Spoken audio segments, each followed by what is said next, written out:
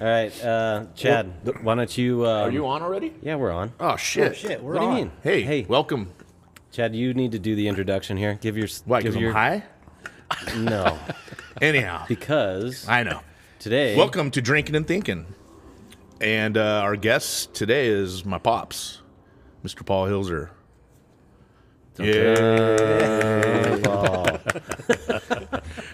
Or Pollywog, whatever you want to call him. Oh my gosh, that's going way back. So, so you have some cool stories and stuff. So, like going back to Vietnam stuff, you've got firefighter stories, you've got 9/11 stories. So, go You're for jumping it. right in. Go for it. You're in the shit. Well, let's hold on a sec. Let Let's Rick take over real quick.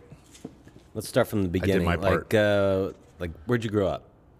In the South Bay, Harbor City, just north of Pedro, San Pedro. Born there. Born in Long Beach in By '47. Huh? you used to hang out with Snoop? He's a lot younger. Yeah. I don't think he Not was much. alive then. Yeah. Okay, parents did what? My father was a fireman, retired.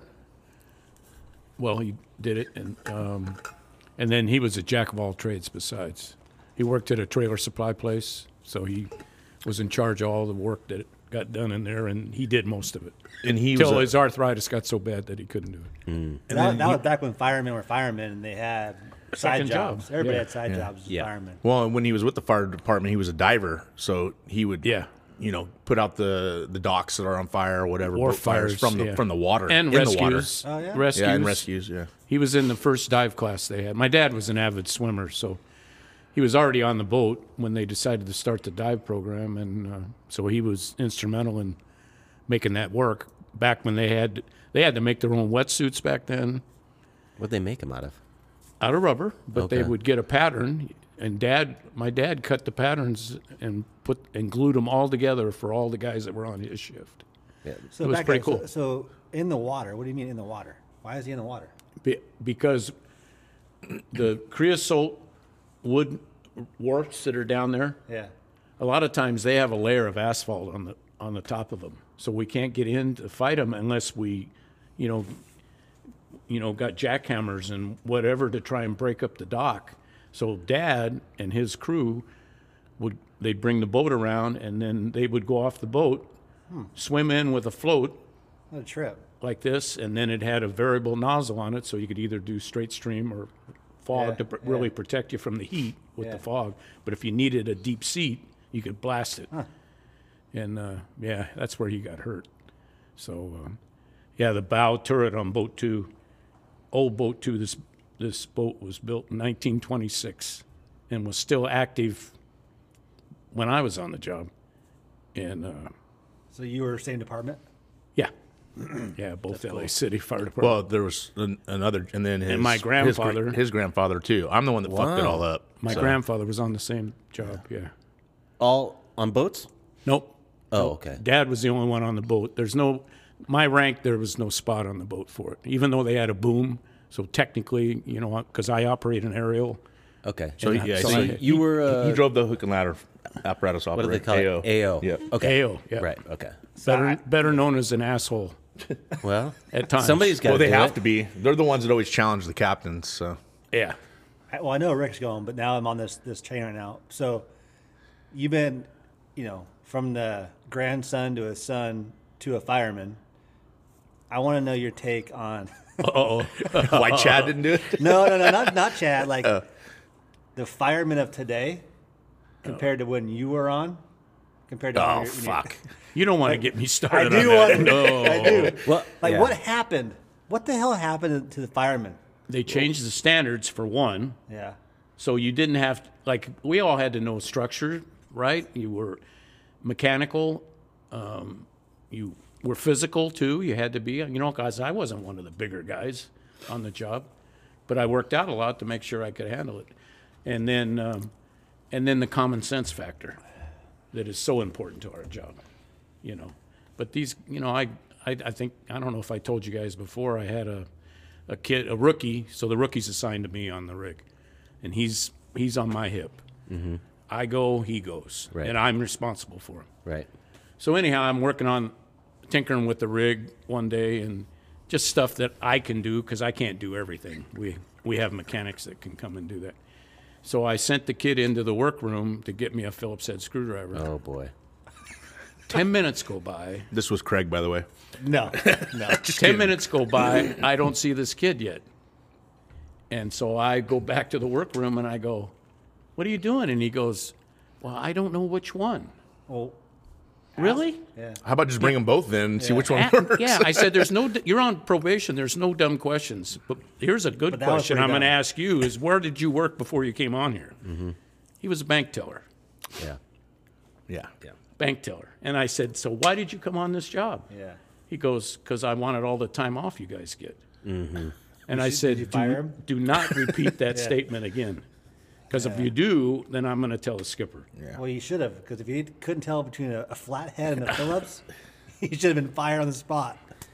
Now, Well, do you? that's the start of it. That though. guy's probably the chief now. Oh, problem. No. You don't want to go into who the chief he is didn't now. either. Do you remember stories that your dad told you about the firemen? I mean, obviously, making his own wetsuits and stuff like that. Like, do you feel like when you were a rookie, your dad and his colleagues were rolling their eyes at this guy, this young punk doesn't? Oh, sure. Every you know. generation is going to go through that. Yeah. And you just have to accept that. And that's the thing you learn when you are on probation. You keep your mouth shut and you listen, And like I've always said, there's no dumb questions when you're on probation. Later on, yeah, you should have already Sure. known this. Yeah. So, yeah, that was my attitude. I got to go to a great set of stations when I was on probation. I went through Hollywood. And it's a busy area, nice area. And the sights aren't too bad up there either. Sure. A lot of good scenery, Yeah, especially when along you're- the beach. Especially if, no, this is in Hollywood. We didn't go to Oh, okay. the beach. Gotcha. But I'm talking about Hollywood Boulevard, Hollywood and Vine, all that Yeah. kind of stuff. That was my first in district, and we Hookers had some and great cocaine. fires. Oh yeah, it's so much the other way too, Yeah. on the west side. Yeah. But that's in the county. We I didn't know have you're much going of out. And then you We'll and then leave you that worked. one alone. Yeah. Yeah. And then you worked. Then you worked in Watts. When I got promoted, I went to Watts. Yeah, Yeah. That's similar to Hollywood. yeah, not. Yeah. So the one story about the girl with the ball rolled into the thing, that's a great, or beads or whatever it was. I forget so that story. we're out doing fire prevention. So fire prevention is when we go into buildings, and if we see, obvious infractions, then we talk to them. If they handle it right then we don't have to cite them. Commercial buildings. And Residential? yeah, because apartments, hotels, Oh, we still have to rental have those, property. Yeah. that kind, but not single families unless we're requested. Right. Okay. But it's not on our thing to do it all the time. So we're out doing fire prevention in the commercial area of 66s, which is at Florence and Western. That was where my station was. When I backed into quarters, there was that much room on either side of the mirrors because it was such an old station, and the rigs have gotten bigger and better, Yeah. obviously. So anyhow, we're out doing fire prevention, and I'm staying with the rig because everybody can't go in, because if you leave that rig naked, it will become naked. Yeah. Right. Yeah. Well, it can happen Well, anywhere now. that was in the riots. I mean, I'm But not because we couldn't letting him tell lock, the story, lock but- up the rigs. You could lock up the cab, but the compartments they don't have locks on. Right. They have latches, but yeah. So I'm staying with the rig, and I'm sitting over on where the skipper usually sits, so I'm on the sidewalk side, so I can watch that whole side real well while I'm in the rig, and I'm listening to the radio in case we get a call. And these two girls are over there, and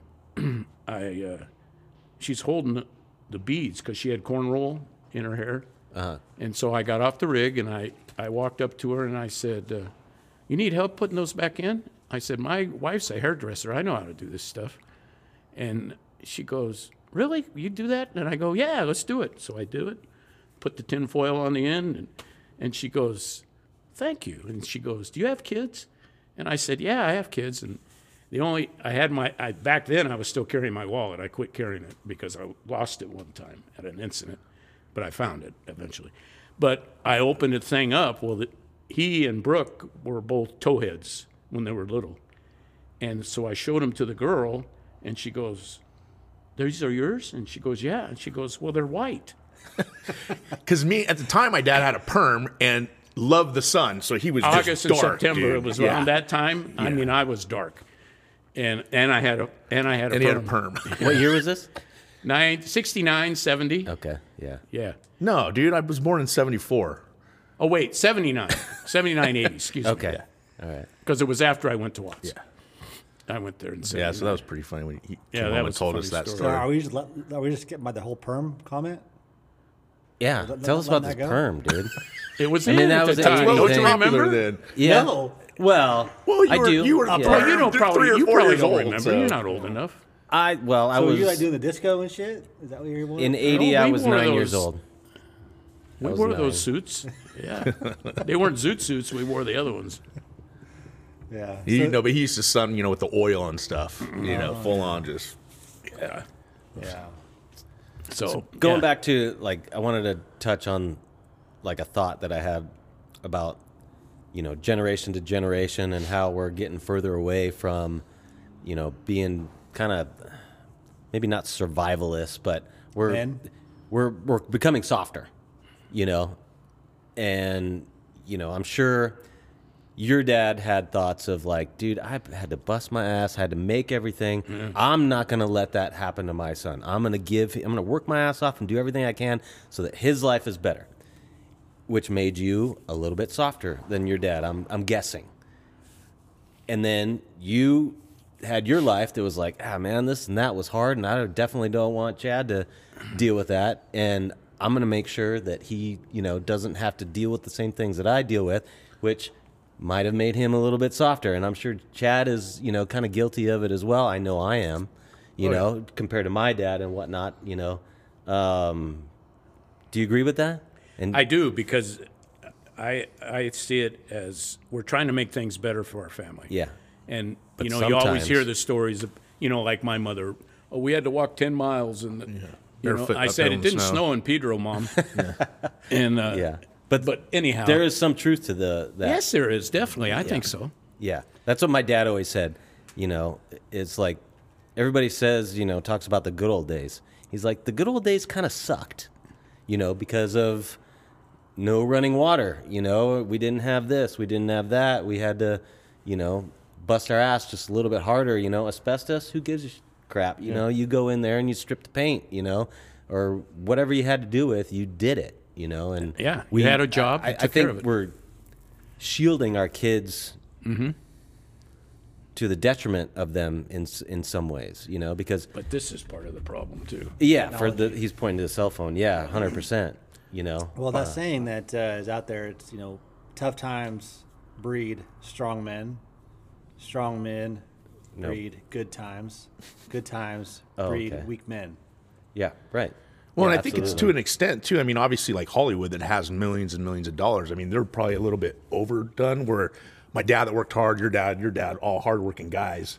Hollywood, let's say, not working hard, and then they spoil their kids. So there's a different level, I think, to that. Yeah, because everybody loves their kids. They don't, Right. They try and give them everything. I mean, that's just what you do. But sometimes, I've had thoughts of, gosh, man, maybe I feel like I was hard on my kids, but But I think times are changing now too. Like when Paul just pointed at the phone, right? I look at our kids and we shield them from screen time. They don't have iPads or phones. We just don't let them have it. Then you think the world right now is technology. Oh yeah, right. So are we doing our kids a disservice?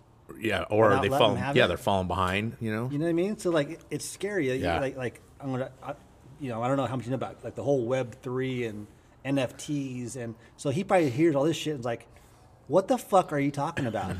But if you're 8 years old, true. Yeah, you get should it. know it. Yeah. And if you don't know it by the time you're 10, you're probably behind. Yeah. But when he was a kid, what'd you worry about?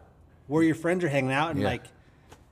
how far you ride your bike before it got dark. Yeah. Cars. You know That what I that mean? was the technology I think Things that are was changing coming too. along. So when you're looking at him as a kid versus us as a kid versus our kids, Yeah, the world's way different, too. different. Yeah, yeah. So you can't just put it all on that.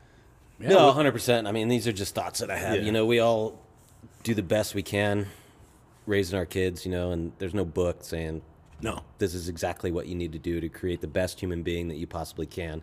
You know, like we all give it our best shot and, you know, make mistakes. But I guess, you know, my question is like, I wonder where this is heading.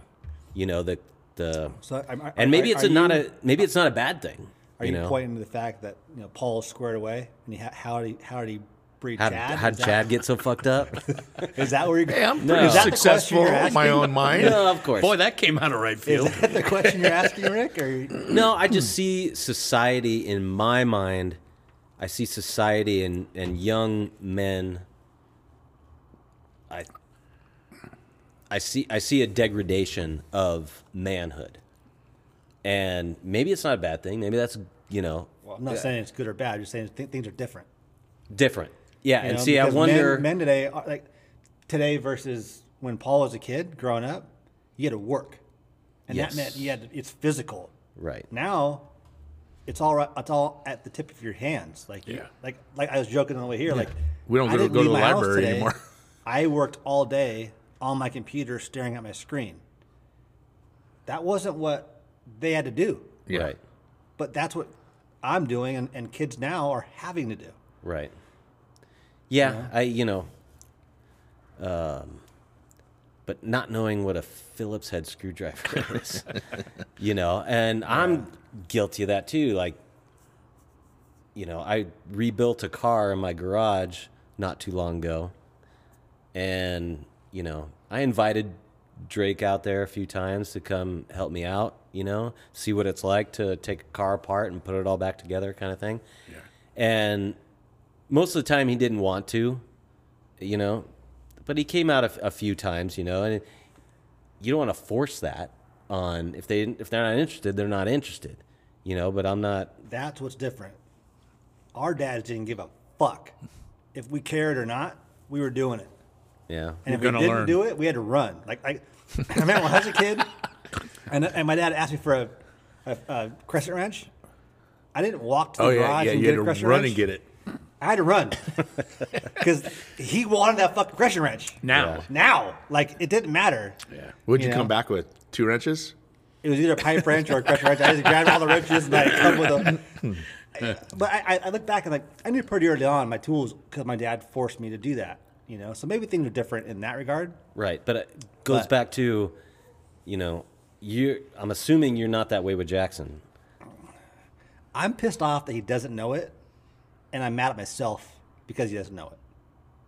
It's your Yeah. responsibility. But your memories of being a child and the way your dad kind of handled things made you choose or had some influence, I'm guessing, of how you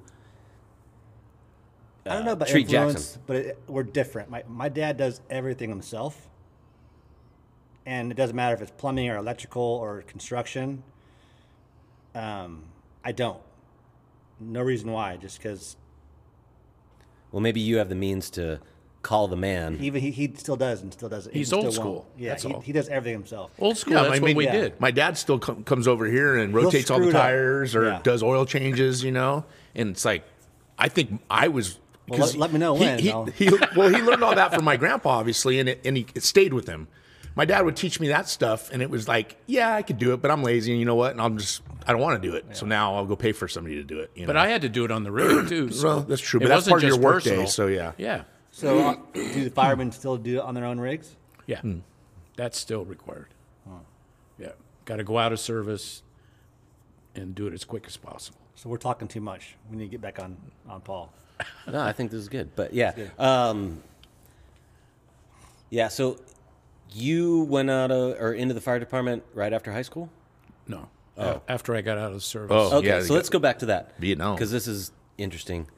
You went into the service 1960 what? I went in the reserves in 66 and I went active in 67.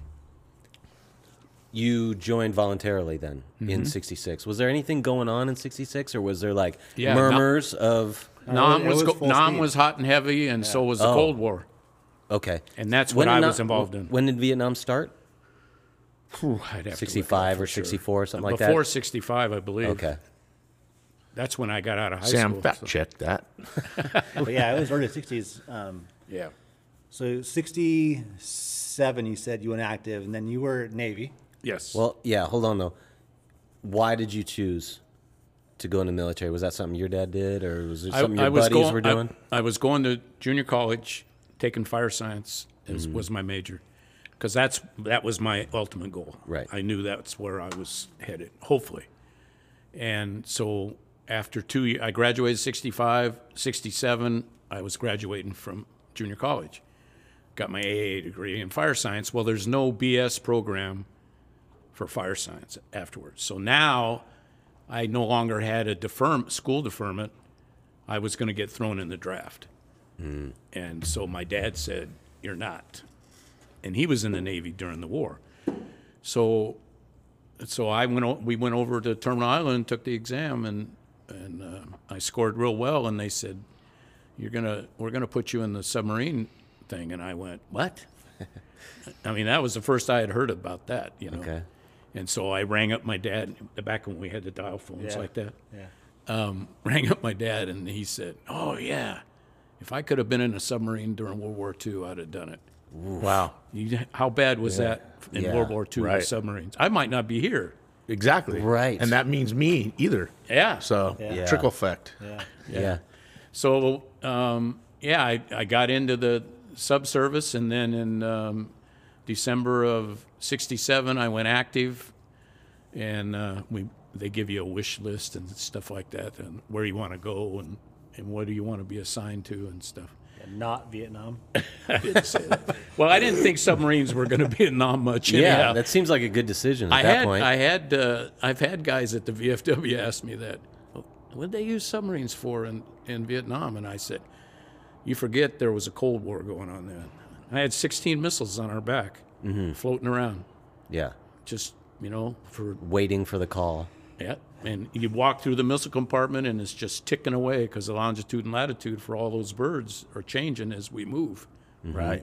Those are all set targets on all 16 of those birds. So I tried to stay out of the missile compartment. Were for one they? thing. They were nuclear though. Right. Yeah. Okay. Yeah, yeah. That was the other thing. They said I'd never be on a nuke boat because I was a reservist. And I said, okay, fine. Because I had studied on a diesel boat there in Long Beach. Not one When that you could- say boat, you mean submarine. Yeah, all submarines are boats. Okay. And so I said, well, if they stick me on a diesel, so be it. That's what I've been learning on. First set of orders, Pearl Harbor. You're going on the Benjamin Franklin, which is a nuclear-powered submarine with 16 missiles, and you're flying to Guam tonight. So I hit Hawaii, and I took off and went to Guam that night. And what was that like? Like, what was going through your mind? You know there's a war going on. I mean, are you scared shitless? Are you, like, what's going on in your brain at that point? Well, I think, honestly, inside that I felt comfortable for the fact that I didn't have to do country. Yes. In country. You weren't going to the jungle. Right. And a lot of, I lost 10 guys out of my graduating class, were killed over there in the first year. That was going to be one of my other questions. Answered. Yeah. And so I'll admit the first time we submerged, I was nervous. Yeah. You can't help it. Right.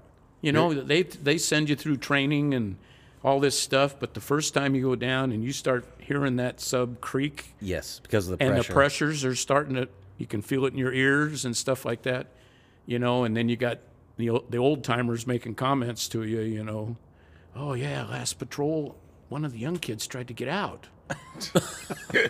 It's just what a 20-year-old kid wants to hear, huh? Yeah. And were they screwing with you, or is Yeah. that real? Yeah, Okay. they- Okay. Trying to open Did the they screen did they door. ease you Yeah. into that? I know you said that first time. Did you just go down for a little bit, or was that first time like 6 days? No, we had a sea trial before we went out on patrol. So the boats come. There's two identical crews on that submarine, from the captain all the way to the junior guy. And so it's blue and gold crews, what they're called. I was on the gold crew. So when the blue crew had the boat, we were back in Pearl, going to school to advance our education and stuff, whatever rank you were in, And then we went to.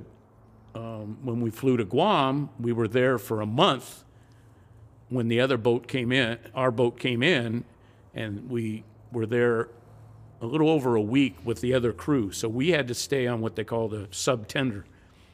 And the crew that had the boat, they still assumed their bunks and all that stuff on the sub. But the gangs all got together. You know, you had this, you need to take care of this before it goes back.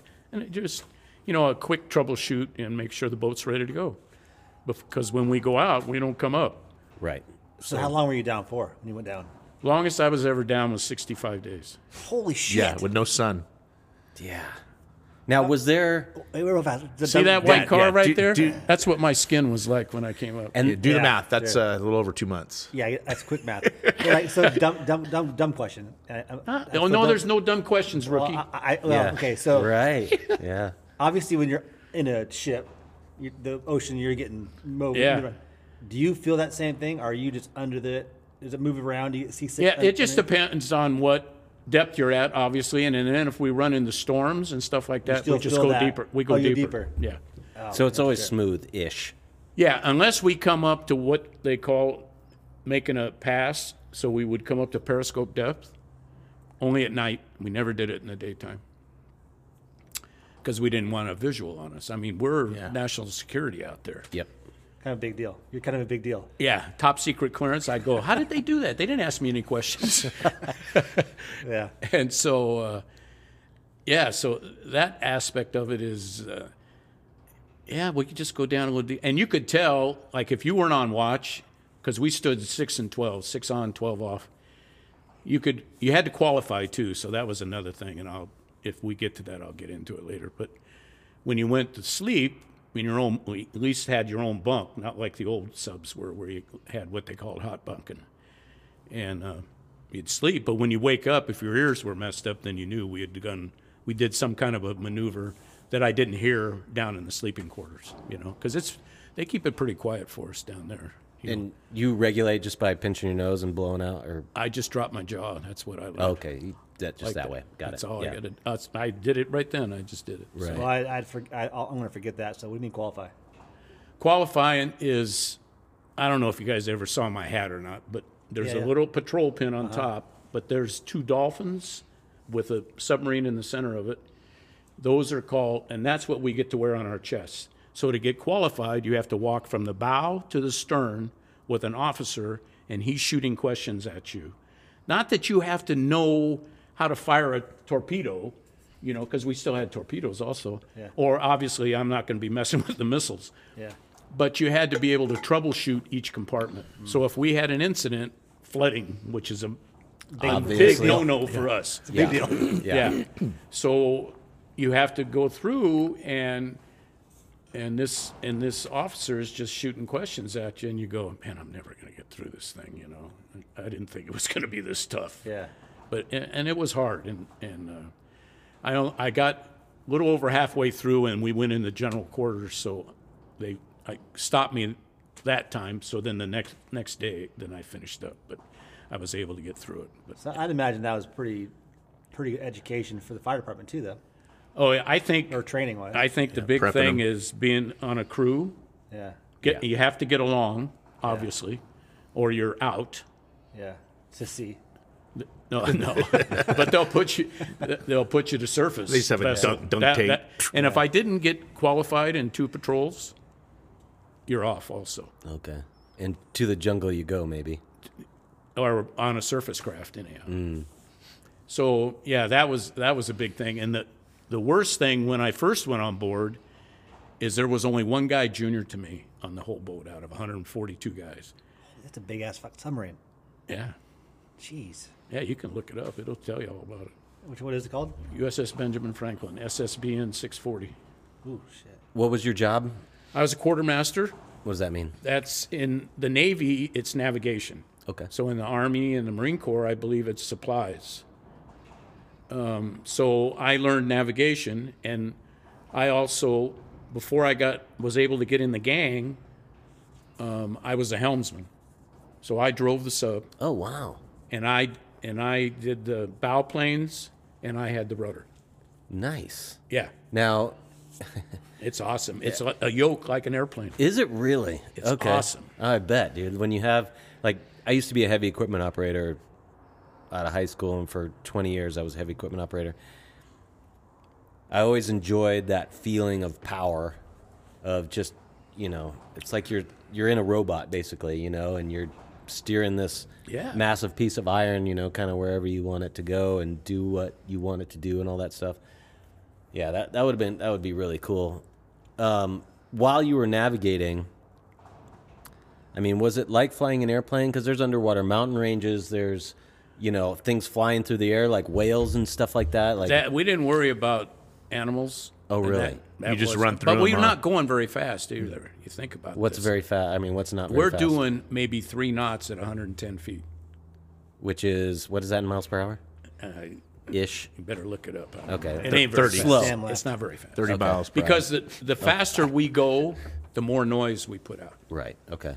And so, like every half hour, we had to clear what they call clear baffles. So the OD, officer of the deck, would put down and go, Hilser, take it right. On a heading. Yeah, give me a new heading, and I'd take it hard to the right, not pick up speed, but just do that. And then once I got over there, then he would reverse it and have me go hard the other way, and then come back to our course we were supposed to be on. Because obviously there's no windows. You're just flying based off of coordinates. I got numbers in front of me. That's it. So did you go to the reunion back in 2019? I went to Branson, the one in Branson. I went to the one in San Diego too. Pretty cool. Pretty cool. There's a lot on that boat. Yeah, it was an awesome boat. So It's gone now. It's You history. were on the sub for how many years? 2 years. And Did 4 patrols, And each patrol is how long? at least 60 days. So you were underwater 4 times for 60 plus days. Yeah. Holy shit. yeah. But Now- you think about it, we make our own water, Yeah. so decellularization. So we had a 10,000 gallon per day still on board. That's crazy. What about oxygen? We Air. made our own. We had O2 generators. Okay. So the only time, like for showers and laundry, that day when they're going to clean the filters and stuff on the decellularization, because obviously they're going to be filthy. Yep. Well, yeah, 140 so guys. nobody could take showers those days. It was all saved for cooking, and we used seawater to cool the reactors. So that wasn't a necessity that we were pulling off what we were drinking, or because we drank that water. Oops. So Sorry, guys. Was there ever a holy shit moment? Like, the only time there was a holy shit is when another submarine went down. went down? Oh, you're hearing. We lost yeah. one. Oh. And Because You're like, am I next? And I can't remember if it was the Scorpion or the Thresher. It was one of those two, and I can't remember. We'd have to look it up. But lost it for what reason? yeah, what was the circumstance? One was a main seawater line burst. And so then it just sinks. They got too much water too fast. They couldn't control it. As far as we know, because we weren't there. Right. It's a lot of guesswork when they do these investigations. And they couldn't get in the sub anyhow because they couldn't retrieve it.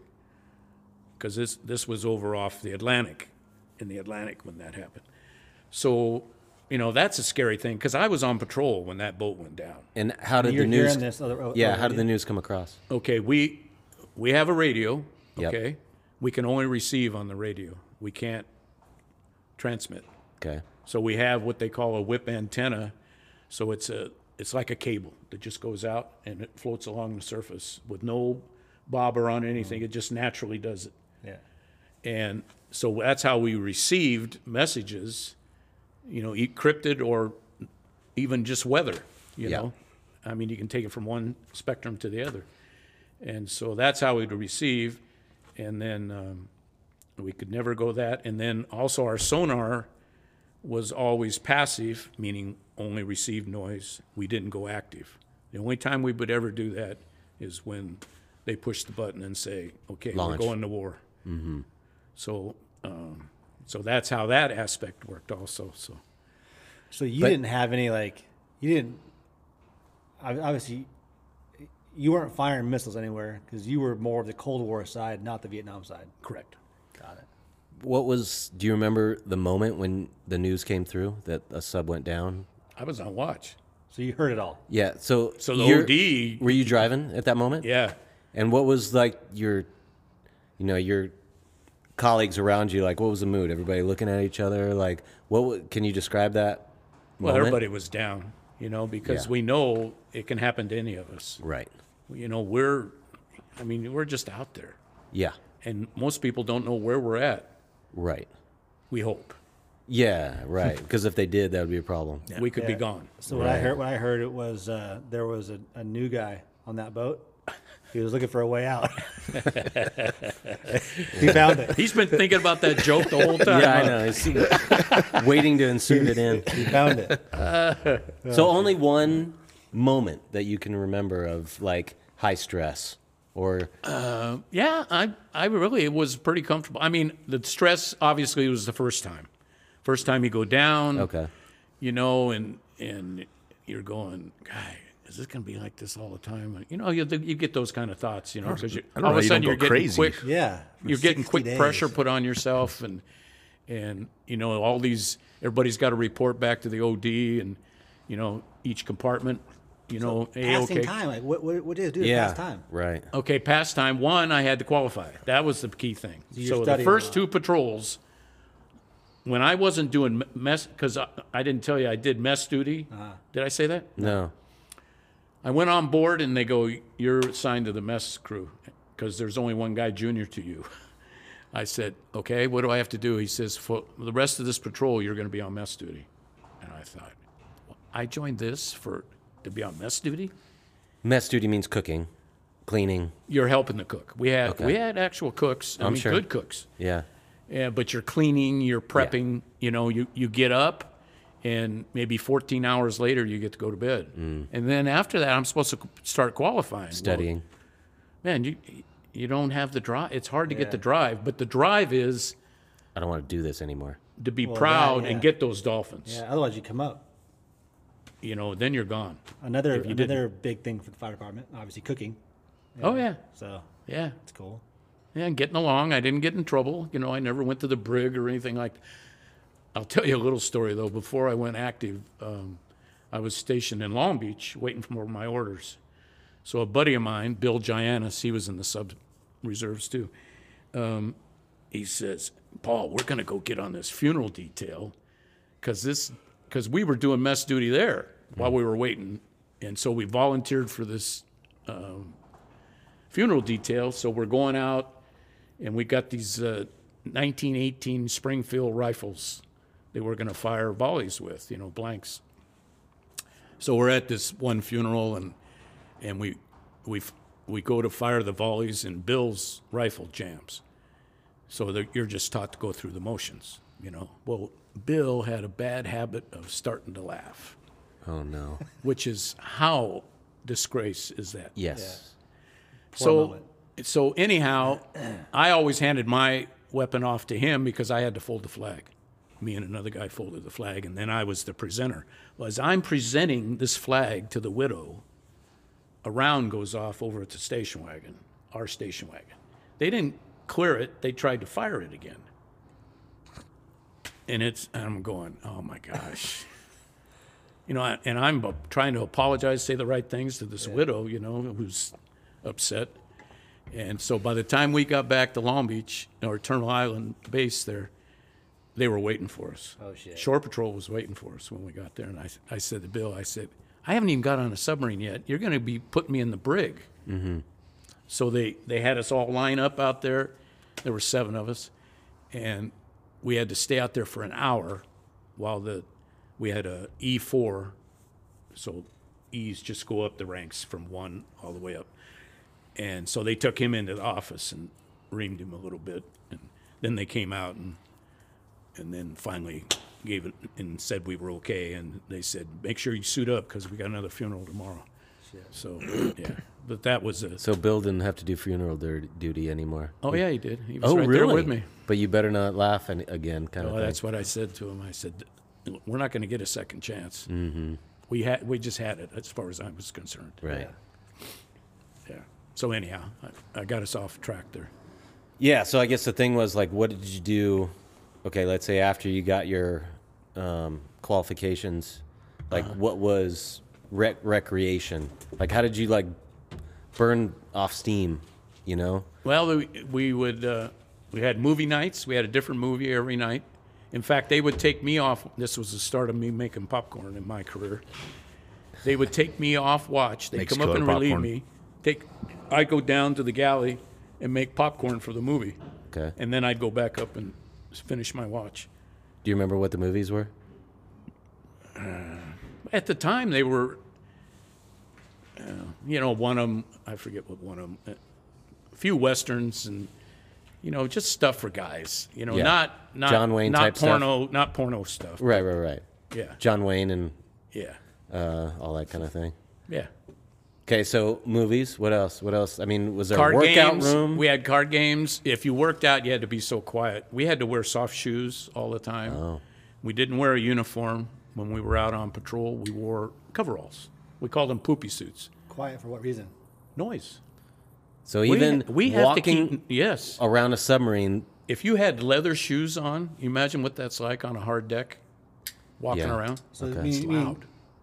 but people like, could hear that on their other They can side? hear it through. Yes. and you were listening for that on other like enemy subs or stuff like that. Correct. That and the screw, obviously, because the Yeah. different screws told what kind of vessel it was, and these guys were sharp. There was signature Yes. noises. Yes.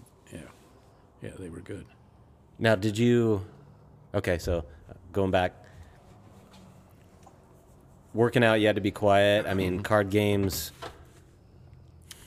Gosh, man, 2 months. Was it 2 months? 60 days 60+ days, yeah. Yeah. of being quiet. Like, how did that mess with your psyche? Was there like somebody you could talk to, like a psychiatrist on board to keep you guys all straight? You just cut it back. You didn't talk loud, and everybody got Knew the wind of deal. it. Everybody got in on it, and that's what you had to do because, it's your life. Yes. If we're found out there, and that'd be a big boom if that thing got hit. Right. So, yeah. Big boom because nuclear and all the bombs too. Yeah, you got all those. You had nuclear torpedoes, and we had the missiles with split warheads. They went 3 different directions. Huh. Pretty awesome, huh? Oh, dude. Yeah, that's crazy stuff. So you're getting to the end. Did you spend how many years in there? 4 years, just like normal kind of thing? I spent 2 years on the sub, but my whole obligation was 6 years reserve. Okay, so what did you do outside of submarine?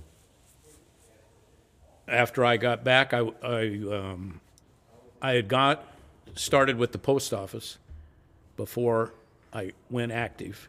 So Okay. I wasn't even 6 months, but they had to hold my spot for me. So when I came back, I went back, got my own route, and in fact, Sharon Tate's parents lived on my route.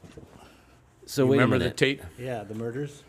So wait a minute. Post office, just regular post office, or just on the base? Oh, I thought you were talking about after my career. No. Like you were 2 years underwater, Yeah. and then Then you it's were there just for reserve 6. meetings. It's just reserve meetings and stuff like that. Okay, so once a month. Yeah. Okay. And you have Oh, to do a 2-week summer camp.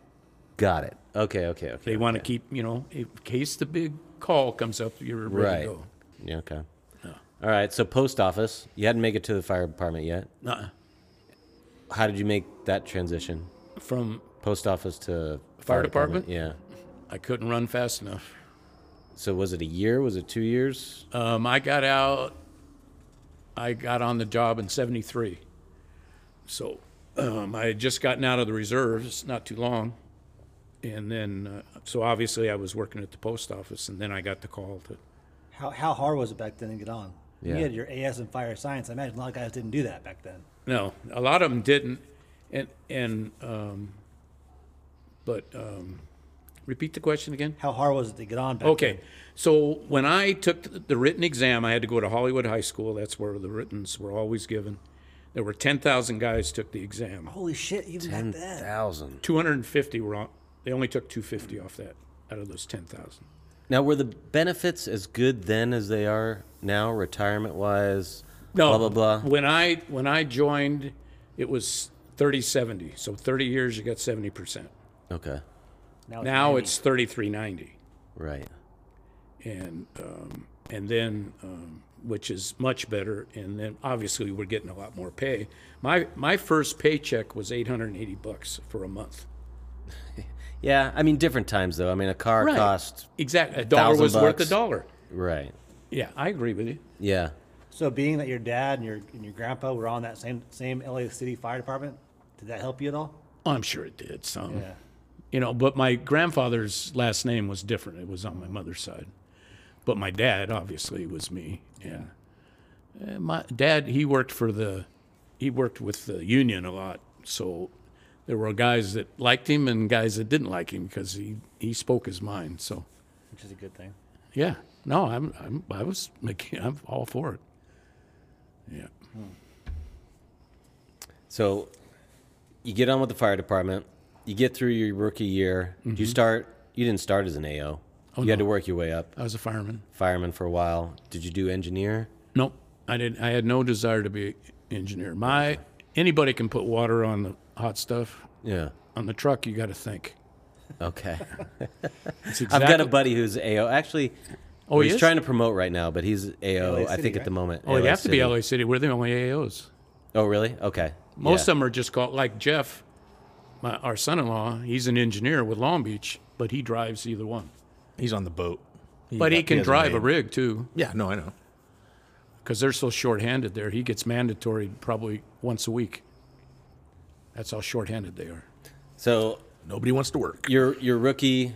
You finally get on the rig that you want. You kind of have your dream job as AO, I'm assuming, at that point, right? Yeah, once I got promoted in '79, so it was 6 years before. Because I was eligible to take the first exam, but I didn't think I had my feet on the ground well enough yet. I didn't want to embarrass anybody. That was my thought process. Yeah. I want to learn more, and I was at a station with one of the best captains we ever had on our job Okay. that I could just be a sponge. He knew everything, and you needed to learn it. I needed to learn it and be confident with Yeah. it. You know, it's one thing to learn something, but if you can't use it Yeah. to your benefit, what good is it? You know, Right. and to say, if we're a crew right here, I'm looking out for all you guys. Right. And vice versa. Yeah. Hopefully. Yeah, Right. So you retired out as an AO? yeah. 29 years. You didn't 20. want you didn't want to go up to captain? Nope, I did not want that headache. Even for a year, because you could have done captain for a year, and then that would have been your whole retirement at that level, wouldn't it? Could have been. Yeah. But the other thing you have to remember, when you get promoted, you go where they want you to go. Right. He was at a good station for most of his I grew career. up in that area at the station that I retired And out you of. wanted to stay there. Well, and I was comfortable in it. I mean, my dad had passed by then, but that was the reason I first went down to that station, because my dad wasn't doing well, and he was only 5 minutes from that station. Okay. So, and the skipper I was going to work for, I went to school with. So he knew who my dad was, and I said, hey, he goes, you grab a radio, you grab that plug buggy, and you go. And it was only a couple miles from our house, so my mom would take me and Brooke over there every night that he would be working just to shoot basketball. He'd always be making his popcorn, so we always knew to go there after dinner. Ice cream. You know, Ice cream. I always had ice cream. so yeah. So it was what you guys moved to Canyon Lake when? 87. And why? It was time to get out. There was an incident at his school. No, There you there was go, an back to incident at Chad. Narbonne. I was at Fleming. I hadn't got to Narbonne. The next year, I was going to be going to that school, Okay. and you guys said, "Nah, this is enough." So Mom had it. How did you find Canyon Lake? Ron Berry, do you know that name? Ron and Amanda. Yeah, he worked at the same station I did, and he said, "Paul, you got to come out to Canyon Lake and see it." You know, and I said, "Well, where's that?" You know, I was still under the, but right before that, I was still under the aspect my kids are going to go to the same school I did. You know that thought process, and then when things went left, then we started looking, and then we went out, and Shirley really liked the area, and Sure. I mean, was a lot better than it is now. I know that. Yeah. Well, and then they met like the O'Gormans and all of them, and then Hortons, and so then that's what got Well, us Horton's, into having Ron build our houses. Yeah. That he we all built our live in. first two houses. Yeah, good guy. Too bad he's gone. Yep. So going back to the fire department real quick, All right. I asked about, stressful situations on the sub. Like, what were some, like in the fire department, like holy shit moments? 'Cause I'm sure there was a few of them. Well, the Yeah. riots, right? Riots. Yeah, that was fun. What was that like? I mean, all of a sudden, It was great because I had a guy with a submachine gun sitting right next to me, really. right on the rig. The captain sat back. He sat up in the captain's seat. And this So was what year National is this? Guard or something like that. Who was with you? This is the It Watts was guys, right? LAPD Yeah. Oh, that I 92. had. We had LAPD, but I'm not. The National Guard were there also, but I'm just saying what was on my rig. And we didn't have the problem down towards the harbor. But the thing is, when shit goes down, if they need help, they're pulling people. Yes, from everywhere. Yeah. Yeah. So my task force is a truck, an engine, a pump, and a rescue. Well, they might take the truck with the pump. That way, we've got water if we had to fight a fire, because I don't have any water on my rig. Right. So, so they call that a light force, and so we would just, hey, you're going to 64s, and I went, oh man, that's right in the heart of it, you know. So, but we did, you know, you did it. I had one buddy of mine. He got an AO, got shot right here in the neck. Ooh. Didn't kill him, Okay. Survived it. but he had to quit the job because they couldn't remove the. At the time, I don't know if they ever did. Yeah. But at the time, they couldn't remove the lead Really? because of where it was associated, I think. Like with his spine or something like that would have. I don't remember for sure, but Right. I know that that's why he got forced to leave the job. That So was too bad. that was a holy shit. Like, did you ever feel like that you were in danger, getting shot? I mean, bullets whizzing Well, by.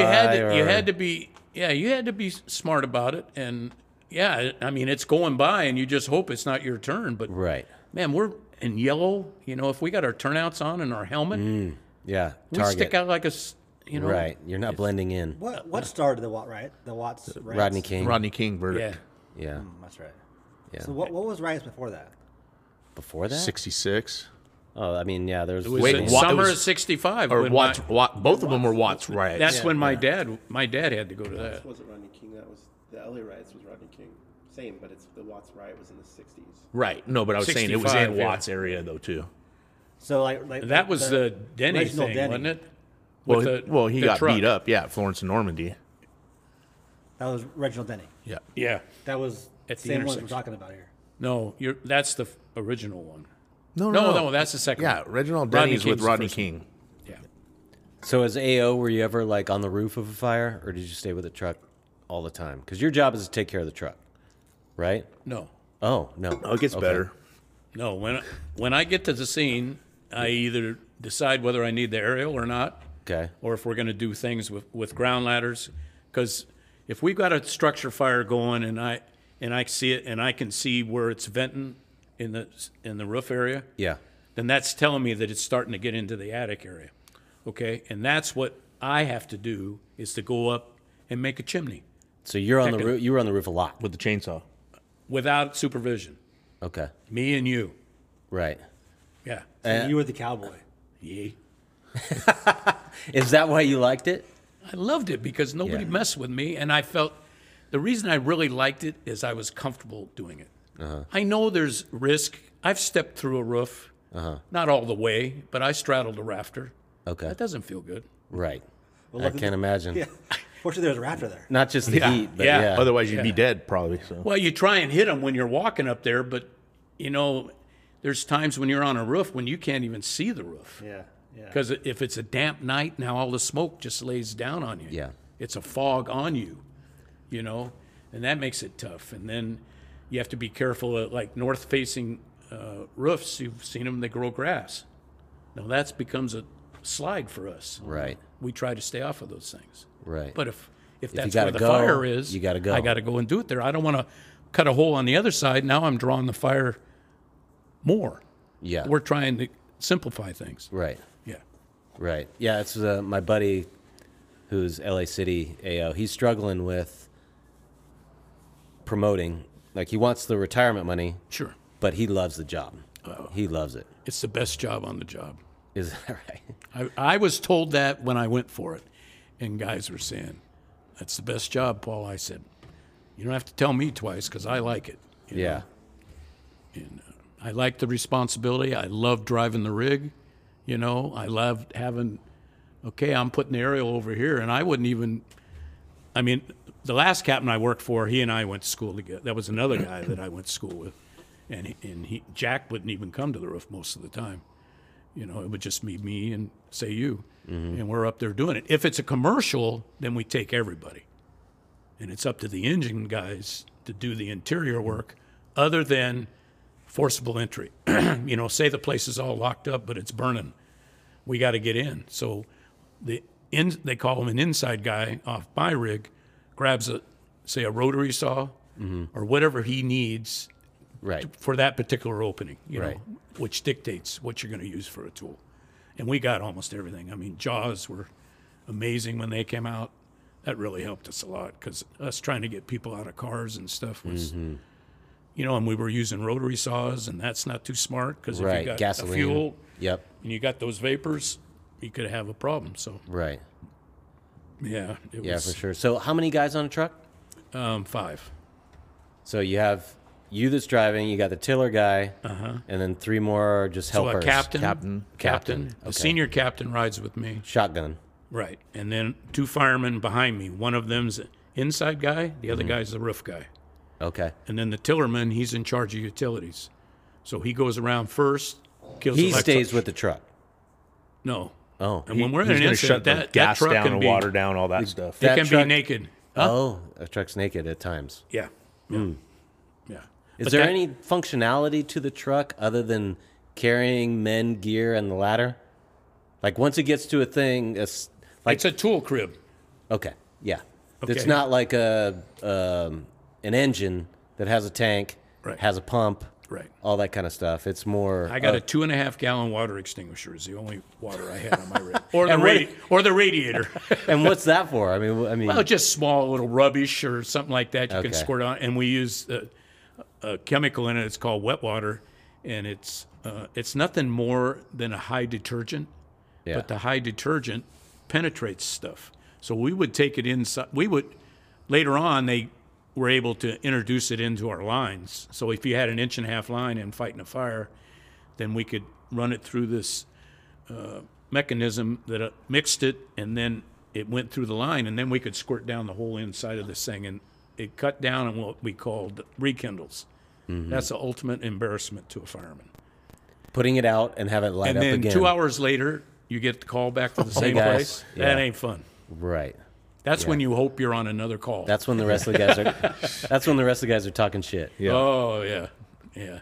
Yeah, the neighbor companies, they like that stuff. Yeah. We used to cut each other off, stuff like that when I was in Watts. I'd know it was I was at 6'6", so 3'3", that was supposedly Fire City.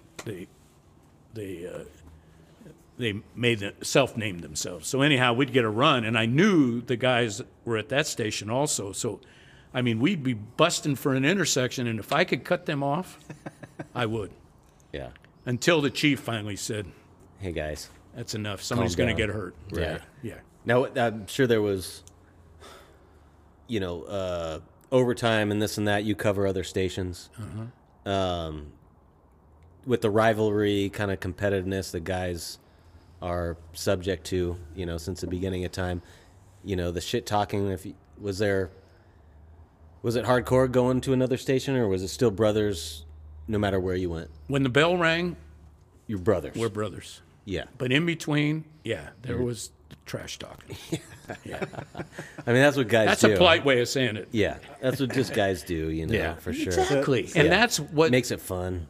it was a fraternity Yeah, until things changed. right. And that really changed it. Yeah, So we had to zip it, in Yeah. other words. But some guys still, well, they can't tell me what. I said, yeah, they can. Because Mm-hmm. now they're going to come after you personally. And they can come out and take your house away from you or whatever. It's that bad, Mm-hmm. Guys would still buck it, And I was as old school as there was, I think, when I was on the job. But I learned from some good guys that were acid tongues too, so we could just fire it out, all the time. That's kind of where I got a lot of my sarcasm. That's a new band name, Acid Tongue. That's good. absolutely. How many guys do you keep in touch with now? that you Well, there's worked with? some guys out here at the lake, and another guy in Temecula, that are Captain. retired as well. The guy in Temecula is still working. Well, Lee Westfall's one. His dad. Oh, really? Okay. Yeah. He's He's a boat captain. guy. He's a captain. Lee Westfall's dad wasn't a boat guy? I thought Yes, he a- was. Ron Oh, was. I'm sorry. His I thought you were stepdad, talking yeah. about Lee. Right. That's his stepdad. Yeah. Okay. Ron and I went to high school together. Really? Yeah. Okay. Nice. Now, did he know your dad? Who? Ron. Lee's Stepdad. dad. My dad influenced Ron to get on the job. Okay. Wow. Dude, I can't wait to have Lee on because some of these stories are going to tie together Yeah, for sure. totally. Oh, hopefully, yeah. Well, Lee and I get along real well. Yeah, Lee's all right. He's a good kid. No, I'm kidding. I mean, he came and He's great. He came and lived with us for how many months? I forget. His first year, because they couldn't get out to Canyon Lake, They didn't have a and house. they wanted built him to start high school with, same grade as Craig. So they wanted him to start high school at 9th grade and not miss another year and then start it in 10th. So I was in 10th grade at the time, so he came out and lived with us for a school year. Yeah. Yeah. Yeah. Just They slept on asked the us, couch. and I said, yeah, bring him out, because I knew I wouldn't have any trouble with Lee. I had No. coached him in Little League when we still lived back in town. Yeah, I've known him since he was like Yeah. 3 years old. So. He's always respected me, so not like you guys, but he does. Always respected you. Clean. This guy was immaculate. Yeah, When you left shit unimmaculate, you heard it. dude, he's washing the car like every day. His boat. His boat, too, yeah. man. That's Yeah. a fireman thing Yeah. because It is. like I said, my AO buddy, all his vehicles are pristine. You know, that rig has to be freaking shiny all the time, and it carries over into your personal life, Yeah. 100%. Yeah. You know, and his garage is, Mine would be fine if my wife didn't dump everything in it she doesn't want. yeah. Well, when I was a kid, your garage was immaculate. Yeah, well, it was nice I had a 3-car garage Yeah. then, remember? Yeah. The boat slipped all the way Getting back your in. boat up that driveway. I was like, Oh, what? we'd only get so far, and then we always had to hand push it in. Yeah. Well, I'd get it cornered around, but then to get it in, we had to shift it. Yeah. So how about hazing stories? Oh yeah, I want some of because that. that has gone It by the stopped. wayside. Well, it's gone now. They can't do it. Right. It's not this anymore. Well, how about Right. this? Tell me some of the stories, and then tell me when it stopped and why. I think I know why, but what was like the catalyst where it all ended? That was like the dog food one, right? That was after I got off the job when he finally got. But I knew about it. Yeah. I mean, I had worked overtime at that station, and I knew about this guy. Yeah. He was trouble Yeah. because he used to roll those turds, and then it got rolled back on him. Yeah. And he flipped and got paid Played the race card. I think he got $2 million out of the thing. Don't quote me on that. I won't. I know it was over $1 million, Yeah. and it was wrong. Who was wrong for him? Because that was what you guys did. Exactly. Yeah. I mean, I heard some stories from my dad that he just go, what? Shit you wouldn't even think about. Yeah. You know? And so, yeah, so you have any fun stories about stupid shit you guys used to do? Well, what- obviously the bucketing and Yeah, I was saying that bucket of stuff, water. That's so- everywhere. What's Yeah. that? They like rookies typically. If correct me if I'm wrong, dude. Rookies typically, if they're walking outside the front bay or something, there'll be guys up on top with a bucket of water. Yeah. Well, how about let's back up to Chad. So, what stories do you want to hear from your dad? Yeah, I want to know this. Yeah. What do you remember from your dad, this- like being okay, so- gone or coming So I home would have pissed been off or something? 13, and you heard through the news or whatever that there was a big giant skyriser in flames at the bottom of the whatever amount floors. I don't remember 12th 12, floor. 13, and 14. Okay, so 12, 13, 14. It's got 65 stories in it. First Interstate Fire. Yeah, first interstate bank fire, and so I'll let my Career dad tell fire. the story. But No. I want to hear your perspective. Like, where were you? Did you see your dad on the news? Like, yeah. Well, I didn't see No. him on the news because I didn't know what was going on. I may have saw his rig. I don't remember at the time. It was in the middle But- of the night, anyhow. Yeah. And you just knew that, like, all hands on deck. Like, they're all going there because if that thing goes, who knows what other destruction it does to other, buildings around. So knowing that my dad was pretty much there, because my mom probably called the fire station and there was no answer. So, okay, he's moved up. Well, if he's I not wasn't there, home he's moved anyhow. up yet, But, I mean, I don't remember how many stations were there, but it was a big deal. Well, you know? that and as an AO, there's no roof. You're now you're interior. Oh, yeah. So, yeah. My rig, I didn't even take my rig to the fire. It was in what we call staging. So that's where, when we came from Harbor City, which is just north of Pedro, and I drove us downtown, went to staging, and we're in charge of staging when we get there. And then all of a sudden we get a call that we know there's one victim in an elevator. Not a fireman, a victim. No, a victim. And this was after hours, so fortunately, the people who worked in that building were not in the building. These were cleanup crews and stuff like that. And a lot of non-English speaking people, I'll put it that way. So anyhow, we get the call, and they said, we're going to bring a bird in, because the Brinks Elevator Company sent 2 representatives, because they were going to go up, override the mechanism so that we could move the car, because the car was on a fire floor. Because they had those, remember those old buttons that just need heat? You don't even have, you get your thumb close to them and they light up, you know.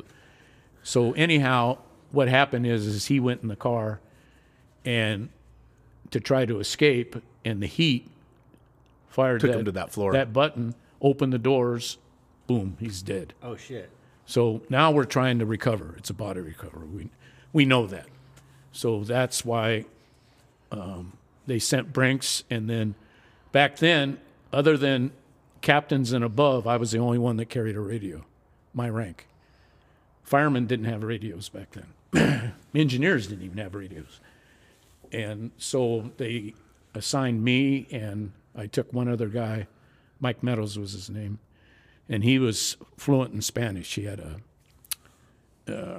what do you call it, business that he did on his days off. Anyhow, I'll get back to it, doesn't matter. So Mike and I, we fly to the roof, land with these 2 guys. We get on the roof, and there's a captain up there from Air Ops. So he's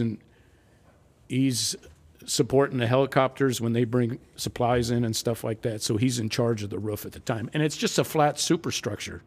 So it's a 63-story building with 2 superstructure levels above that. So we're landing on metal, say, to make it easier. And then there's a stairwell to go down. So when we get to the roof, Pat Quinn was the captain. He says, Paul, I'll take the guys over there. You stay here with the breathing apparatus. We were changing bottles, stuff like that. But we weren't fighting fire from above. All the firefighting was still from But you got below. there from a helicopter? Yeah. On a burning building. With nothing to fight fire with. So you drove your rig to the scene. Where did the helicopter pick you up? At that staging area. Oh, We had a big parking lot that we found. right. Obviously there weren't as many buildings back then downtown. So, yeah, I just took everything that I thought I needed and got on the roof, and we weren't up there 10 minutes, and 2 guys came out the penthouse door.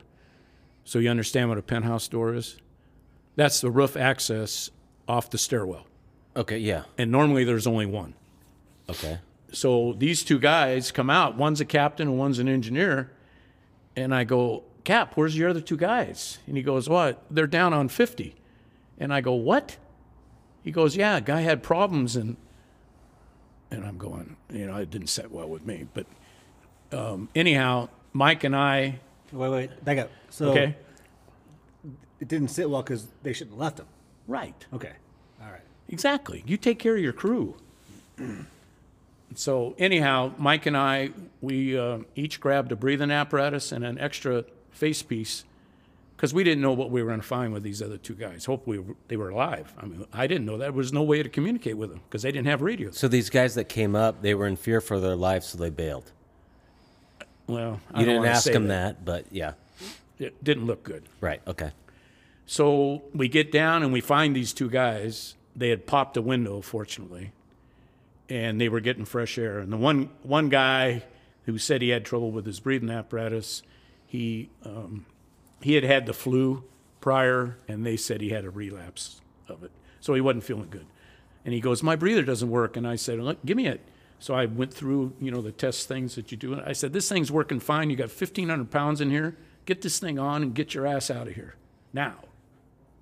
And then, so the 2 of them take off. Mike and I are right there. And I report in. And the bad thing back then is we didn't have a lot of frequencies either. So when you got an opening on the radio, you took it. Because if you hesitated, you were covered by something else, So I would, instead of talking this way with my mask on, I would pull it aside and talk. And so I did that to get through, and I said, yeah, two guys are coming up through the penthouse door, and then right after that, Seastad, he's a operator of the helicopter. He calls me and he goes, A.O. Hilzer, where you at? And I told him, and he goes, I just spotted a guy at the window on, I think it was 49, And you were where? 50. Okay. So, but we're still that many floors below. We walked the stairwell to get to that point. And so I said, okay. And it's pitch black in there too, because the power's all been smoke. cut. Oh, No, is there it's- smoke? No, it's CO though. The CO is, that's why what was bad about me pulling my mask all the time.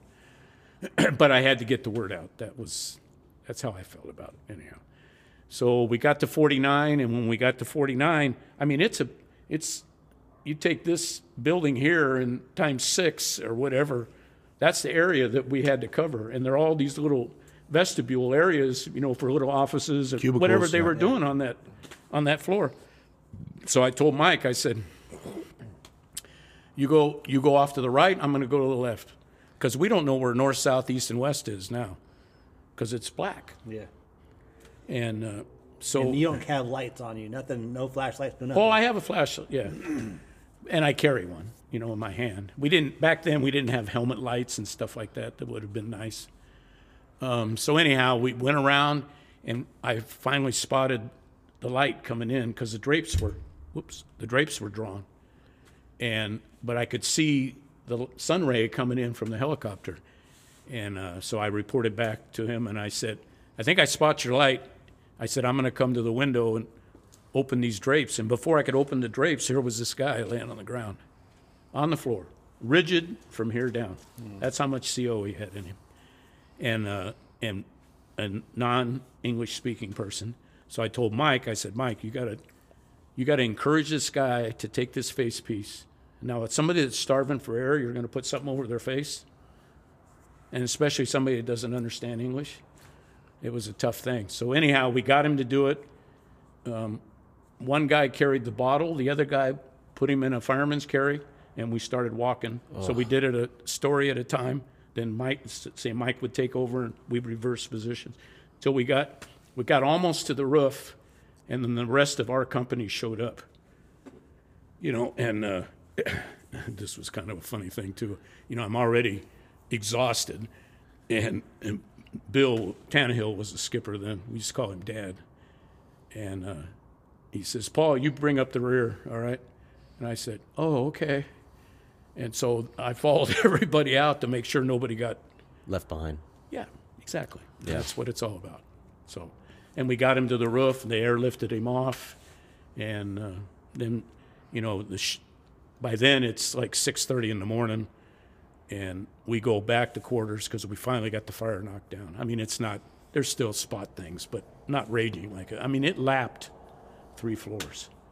It was, if you ever find pictures on it, man, it's unbelievable. And so I'm off the next day. The following day, as soon as we get to work, we're dispatched to overhaul at the First Interstate Fire. We're going back. Fuck. I don't want to go back, you know. So anyhow, we're in there and we're overhauling, and overhauling is going in and taking metal and put it over here, combustibles you put over here, stuff we're trying to salvage you put over here. So we keep things separated, and that's how you control rekindle, like I talked to you about before.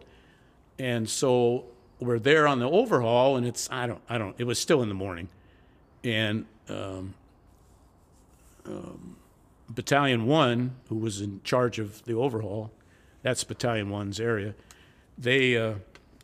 I get a call on the radio. A.O. Hilzer, come to the command post. And I'm going, what's going on? I know I didn't do it. I'm not patting myself on the back, but I know I didn't do anything wrong. So I go down, and the chief that day is Don Kate. He was a captain when I went through the drill tower. So I've known him forever. Peach of a guy. He still does volunteer work for the fire department. He's probably 10 years older than me. So anyhow, he goes, don't look right now, but if you look over my right shoulder, there's a family behind the barrier. It's the family of the guy you saved the other night. They want to talk to you. And I said, Don, I don't want to do it. I don't need to, because I know what's going to happen. I'm going to come unglued. Not bad, but I'm Right. just going to, my emotions are going to take over. Absolutely. So I went over and talked to them, and, they all wanted to hug me. And I said, I want to hug you right now. I'm Yeah. just doing my job, I'm doing what people pay me to do, and I enjoy doing it. Yeah. That was, I was very fortunate to have a job like that. Yeah. Believe me. Well, in that moment, like when I talked about like sketchy situations or whatever, the first thing that came to your mind was the riots. Like, dude, that sounds like that would be the first thing on my mind is going into this burning building. There's no oxygen. You got to pull guys out of there. You got to walk, I don't know how many flights of stairs with a non-responsive body on your shoulder. 15 Like your miles. legs are on Deadly. fire. You don't know when or if this building's going to collapse. Like, dude, like Gnarly. that would be a gnarly, freaking stressful situation. To be honest with you, when I was flying in on the bird and Yeah. looking at that And building this is dark too, by the way. burning, so it's obvious where the fire's at. Yep. And now we're coming in on this Little postage pad. stamp pad Yeah. with a helicopter, and all I've got is breathing apparatus. I have nothing to fight fire with. No tools whatsoever. I had my axe. Okay. That Truckman always has his axe. Okay. All right. Ask your buddy about that. All right. All right. And you don't give it up to anybody. Even today, with all the modern That is tools. a no-no. Like- A truckman always has his axe. Okay. All right. It comes on a belt, so it's not. Yeah. You just got to worry about it getting like between a your legs, maybe. Carpenter's hammer. You always got it. Yeah, with the long handle. Yeah. Right. Yeah. And the new handles don't break, so that's nice. Yeah, so that's Anyway, how. you're flying in, and you're like, oh shit, a little bit of nervousness coming over you. Oh at yeah, that but I point. knew because of my time on the job for one thing, and how I think I learned the job. I'm not patting myself on the back, Yeah, but yeah. I was very comfortable at what I was doing with the job, and if I got put in a situation, I knew I could handle it. And Mm-hmm. if not, you and I can make this happen. Yeah.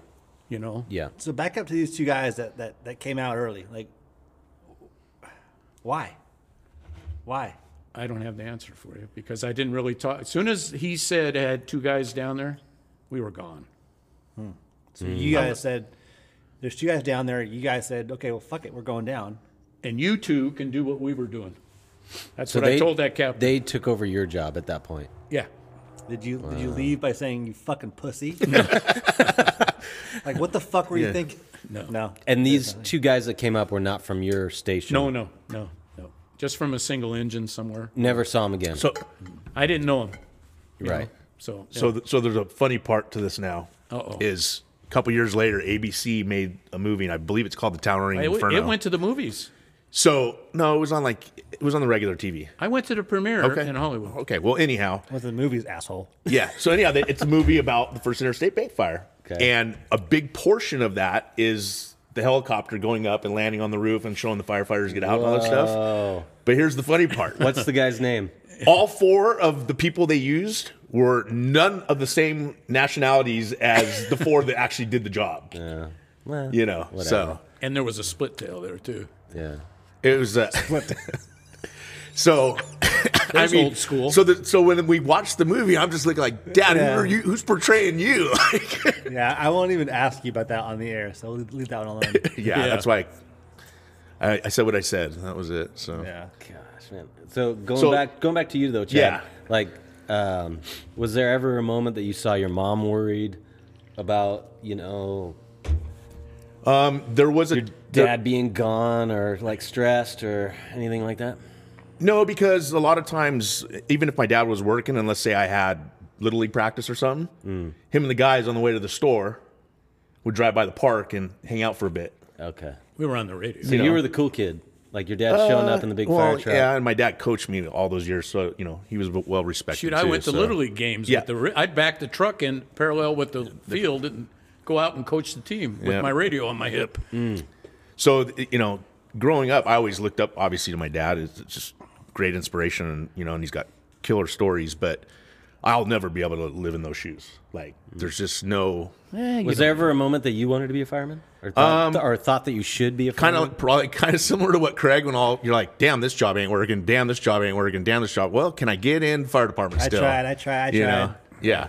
But the thing is, and I got a lot of shit from, say, younger guys on the job with my dad that I grew up, because my dad would also play in the men's softball Olympics, Firemen's Olympics. 20 years I did And so I always went there, and so I got to know like all these firefighters, you know, and some of them were, you know, obviously, you know, just starting out, maybe in their early 20s, where my dad's already been on for, you know, 14 years or whatever at the time. And so you start to kind of get a bond with all these guys and stuff. And so I always loved going to the fire station where my mom would take us for those, you know, go play basketball with the guys, do whatever, watch movies, you know. So it was always fun, you know, just the one time I do remember, and I don't have it completely clear, my mom will probably remember it better, is she saw my dad. She was driving me, I don't know, Lomita from where Boulevard. to where. Lomita Boulevard. So, and she saw my dad. On a 3-story house. Yeah. You know, and so she didn't want me seeing that in case something happened. And so she just kind of got right out of there. She stopped for a while, she said. And then spotted she him. could see my silhouette up there, and knew it was and the his fires job. blossomed through the hole I had cut. So we'd done our job, but I mean, it's kicking up there, and here I am 3 stories above, and finally she said the light comes on and says, maybe I better take the kids home. Yeah.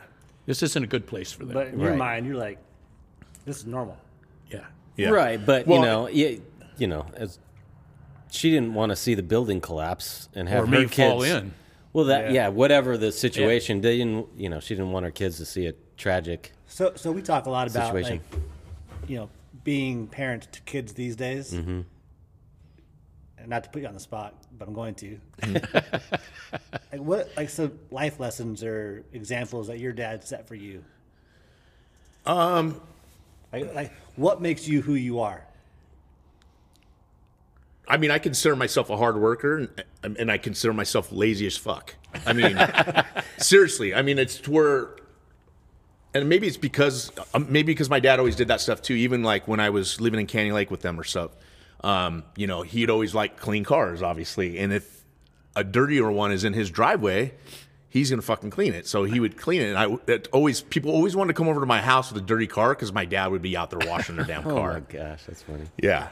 So. My truck's in the street. Where it belongs.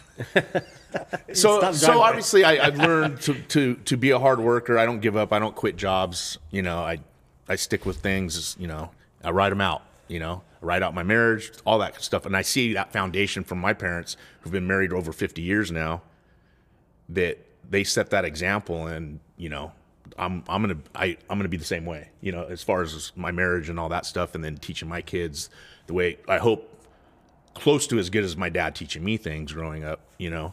But my parents were always there. You know how we always kind of question, are we being good parents? Or are we not being good parents? 100%. And then you look back and you go, you know what? I asked my parents, did you guys think that? And they go, yeah, we thought about it all the time. And I said, well, you know what? From a kid's point of view, seeing my parents got me everywhere I needed to go. I didn't miss soccer practice. I didn't miss basketball practice. I didn't miss baseball practice. And I did all that shit. I mean, and so I think them setting that example is just kind of how I want my kids to be. But at the same time, I'm like, shit, I'm a bad dad right now. You know, my kid's out there playing football by himself and I'm sitting on the fucking couch or whatever, you know? And it's like, I don't know. So Waiting for Grandpa to come over and play catch with. yeah, Grandpa will pull up or and wash start his car Cool, though. for him. I mean, that's. Yeah. I mean, having Grandpa still around for that, it's pretty rad. Oh yeah. See, and I was never really close to any of my grandparents. No. The closest one I was to is actually my mom's stepdad, and he turned into an asshole the last couple of years, and so I kind of disowned him in my mind. But he was probably the one I was closest to of the 4, and he was the only one that wasn't blood.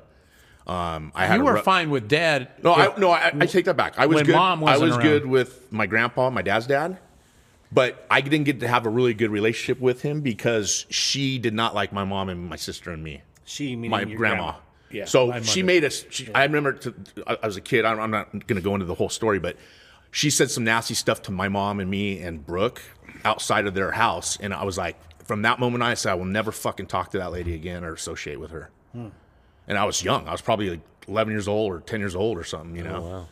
And I stuck through it, and I know it was hard for my dad, but at the same time, she treated my dad like, shit too. Treated my grandpa like shit, and so I never really got to have a really close relationship with my grandpa on that side, Which sucks. Yeah. Yeah, it did. But but going back to what you're saying now is he's involved with all the grandkids and the great grandkids. You know what I mean? Him and my mom are always doing something, whether it's with my kids here or with Brooke's kids or, So, Paul, who's your favorite? Yeah. Brooke. No comment. Brooke, I think that's Brooke. Well, you got a firefighter son out of it after all, anyhow. Yeah. Oh, yeah. But another good story too is 9/11. Well, the 9/11 is not a good story, but 9/11 had hit, and my dad and mom are actually in Hawaii. Mammoth. Our anniversary's on the 12th. Okay, you were in Mammoth. So for some reason, I thought you guys were flown somewhere. But okay, so they're in Mammoth, and the phone rings, and it's his captain going, "Hey, is Paul there?" And I'm like, "No, he's vacationing in, I guess, Mammoth." They knew I was on vacation. They just hoping I was home. But he's like, "Do you have any way you can get a hold of him?" And I'm like, "Yeah." And we must have had the phone number, obviously, to wherever they were staying. And I said, "Yeah." And I go, "Well, what's this pertain to?" And he goes, "I need to know if he's ready to, to fly to 9/11 right now, or fly to New York, Ground Zero, and help out, because obviously they're down quite a few firefighters in that town, And so I'm like, I don't need to get a hold of my dad. I'll just call him and let him know he's going there, because I knew that I made the decision for my dad at that moment, because I knew that my dad would not have turned that down, My mom probably was pissed off at me after she heard I did that. She supported me because I didn't ask her either. When I got a hold of you, and you told me that you had told him that I would go, I said, yes, I will go. Yeah. And then we packed up and came home.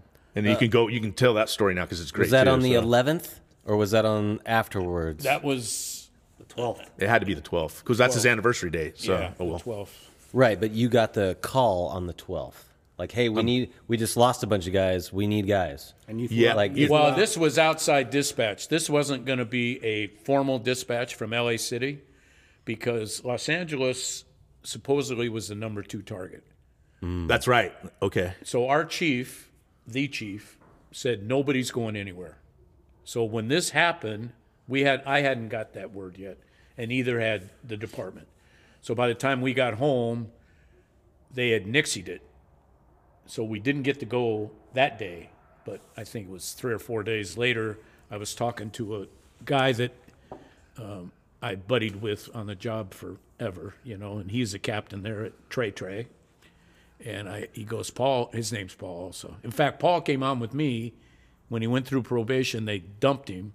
He got through the program again and made it on the job and ended up being a captain too when he left. So anyhow, he said, I'm putting Trey is going. And I said, okay. I said, I'll start passing the word down here and we'll see if we can get this thing going. So I got a hold of my captain, the guy I'd gone to school with, and then we got 5 other guys. And will you cover for me on because it's constant manning. Got to have somebody cover for you. So we all arranged time off, which costs us money. Mm-hmm. We got a hotel back there, $250 This is a night. on your own dime.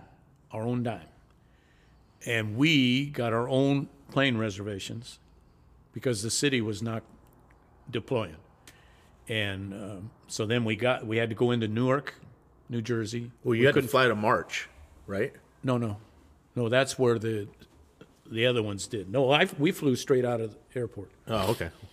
But we had to go into Newark because nobody could go into New York. Everything was grounded still. So going into Newark, now we're in Jersey, and we got to get over, to the city. And we had 5 places we got stopped. We're in a van. We're all in uniform. None of us have civilian clothes. We took our uniforms, we took our turnouts, and, if we got other little tools that we think we should have, we threw them in our bag. Yeah, threw them in our bag, and it went with us.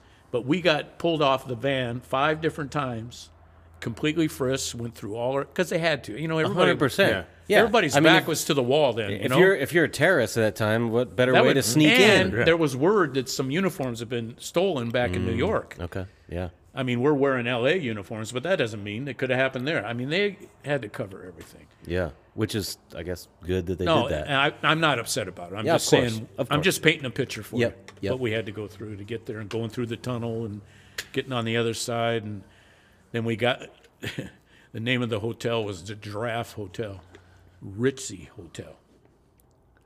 But we got a bargain for $250 a night. Oh boy. I think they ought to give that to you. Yeah, no doubt. Yeah, for what we went back there for? Yeah. And what happened? Back there? Yeah, like once you got there, you're in your We got the room, we got organized, and we decide, okay, we know where Battalion 1 is. We didn't know how we were going to be able to get to Ground Zero.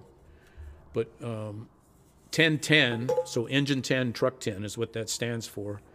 That's the stations directly across the street from the Twin Towers. Twin Towers.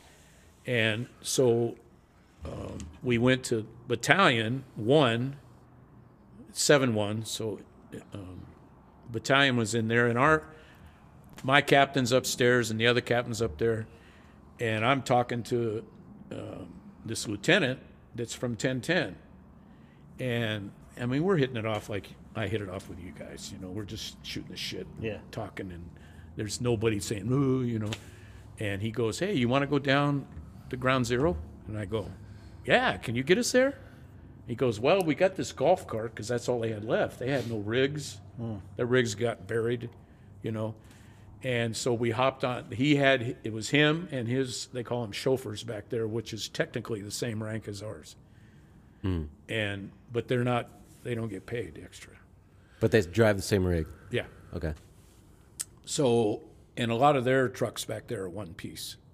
They don't have tillers. So anyhow, I don't want to lose my train of thought here. You're getting down there in golf cart. Yeah, so we're taking the ride down there. So we're getting stopped. You got to get off here. They got to, you know, show your ID and all this. So we finally get down to Ground Zero, and we come into the back side of 1010. And he goes, you can't see anything from here, but I'm going to take you to the roof. So it's a one-story building, but with an elongated, like a tall section like this garage is. And above that is a flat roof. On that roof, there was every technical thing you could think of that the military, you know, has for finding this. They're looking for heat. They're looking for noise. You know, where infrared can pull up a body somewhere, you know. We're just hoping we can still. It was pretty much a body recovery by then in our minds, but you don't want to say that to the media because you know how that is. Yeah. So, But you got, real quick, you guys are riding in the golf cart. yeah. The guys take just hey, two of us. Just two of us. hey, you want to go down and check it out? But it was more like in your mind, you're going there to help. I'm assuming, or I But mean, this isn't- was at night too. So a lot of times at night, once they got to the point of body recovery, there wasn't such a mass as there is during the daytime, and it was raining at times when we were back there, which was a good thing because that knocked down all the crap Dust. We didn't know what we were breathing back there. Yep. So many guys have got respiratory problems. Oh yeah, from that. bunch. Fortunately, our group didn't get it, you know. But we were even wearing dust protectors. So we were inside buildings cleaning them out so that we could get storage and for supplies and stuff like that we needed on scene. And we didn't wear any protective stuff, you know. But you would carry buckets, and it was just disintegrated. It just, I don't know, pretty much heavy dust is all it was in there, you know. And going back to 1010, that lieutenant took me down to the office and he said, "See all those wedding rings right there?" And I go, "Yeah, what's with that?" He said, "Well, if you turn the page back in the journal, because there's a daily journal goes on, as everything's recorded in there. It's probably done on a computer now, obviously, but it was a hard book back then. These guys came in off duty that were assigned to that station, took their wedding bands off, wrote their names in the journal, and most of them didn't come back. Ugh. Why they pull out the wedding rings? I Probably to just for their wife, Yeah. I guess. I don't have Just the real in- reason. They knew what they're to going prove. into. They knew they were dying. knew they probably weren't coming out. And I don't know the timing of that. If one of the buildings had already come down, you know, because once that happened, you knew the other one's going to go and win. But we had never seen anything like that. You know, if you think about it, where us as firemen never thought a building would come down that way, but we never thought of that aspect of attacking a building like that. Well, yeah, I mean, there's all sorts of conspiracies that surround 9/11, of course. Do you, because you'd never seen a building fall like that, do you subscribe to any of that stuff? Or do you think that it was purely because of jet fuel and an airplane that I'm a melted believer everything? that it was a jet fuel. Yeah. I am. It's just too overwhelming, and then, you get a large puddle down below, and you got all fumes going out throughout the whole building, and something ignites it. Which obviously a lot of that was just when the plane hit it, ignited it. So Right. yeah, that's what I saw with it. But yeah, I was up on the pile. I was carrying buckets off and taking them off, and you didn't know what. But they just said, there was most of it was metal and just powder. Yeah. I mean, we walked in the place next to 1010. It was a deli at one time. Well, it was when it happened. So we went in to clean it out, and that's where we were going to store stuff, I mean, it was up to my waist, this shit. And we're walking through it, trying to get rid of it so that we can clean it out, so that we can put fresh storage in there that we need for the incident. Yeah, it was How long were you back there? a week. Sandy went to New York, I want to say a year after. It was right around a year after. Her and a couple of girlfriends went. I didn't go. And one of the buildings, there was still smoke coming out of it a year later. Isn't that amazing? Still smoldering. Yeah, it was crazy. Like, she has pictures of, most of the debris had been cleaned out by then, a year later. Just constant dump trucks hauling stuff out. But, the footprint was still there. And the streets, like where all the utilities had gone through, gas lines, water lines and stuff, it was all open trench around there because they were trying to put stuff back together so that they could, get service back to other buildings and stuff like that. But, yeah, just like incredible the amount of destruction, and even just the mess that was still there a year later. And I don't even remember when or how long it took to finally get everything cleaned up and the monuments built, because I was there at one point. I don't remember how long ago or after it was, maybe 3, maybe 4 years or whatever, but they had just built the monuments. They weren't working yet as far as like the waterfall situation goes, but it was surrounded by fence, and you could kind of peek through and you could see the monuments under construction or whatever. And we went to, like the museum, I think was like the first building that was like finished and done. So we went in there, and they had some of the steel girders or whatever that, were salvaged or just kind of was like, tributes or mementos to the. They're all to over the day. country now. Yeah, we have them at our.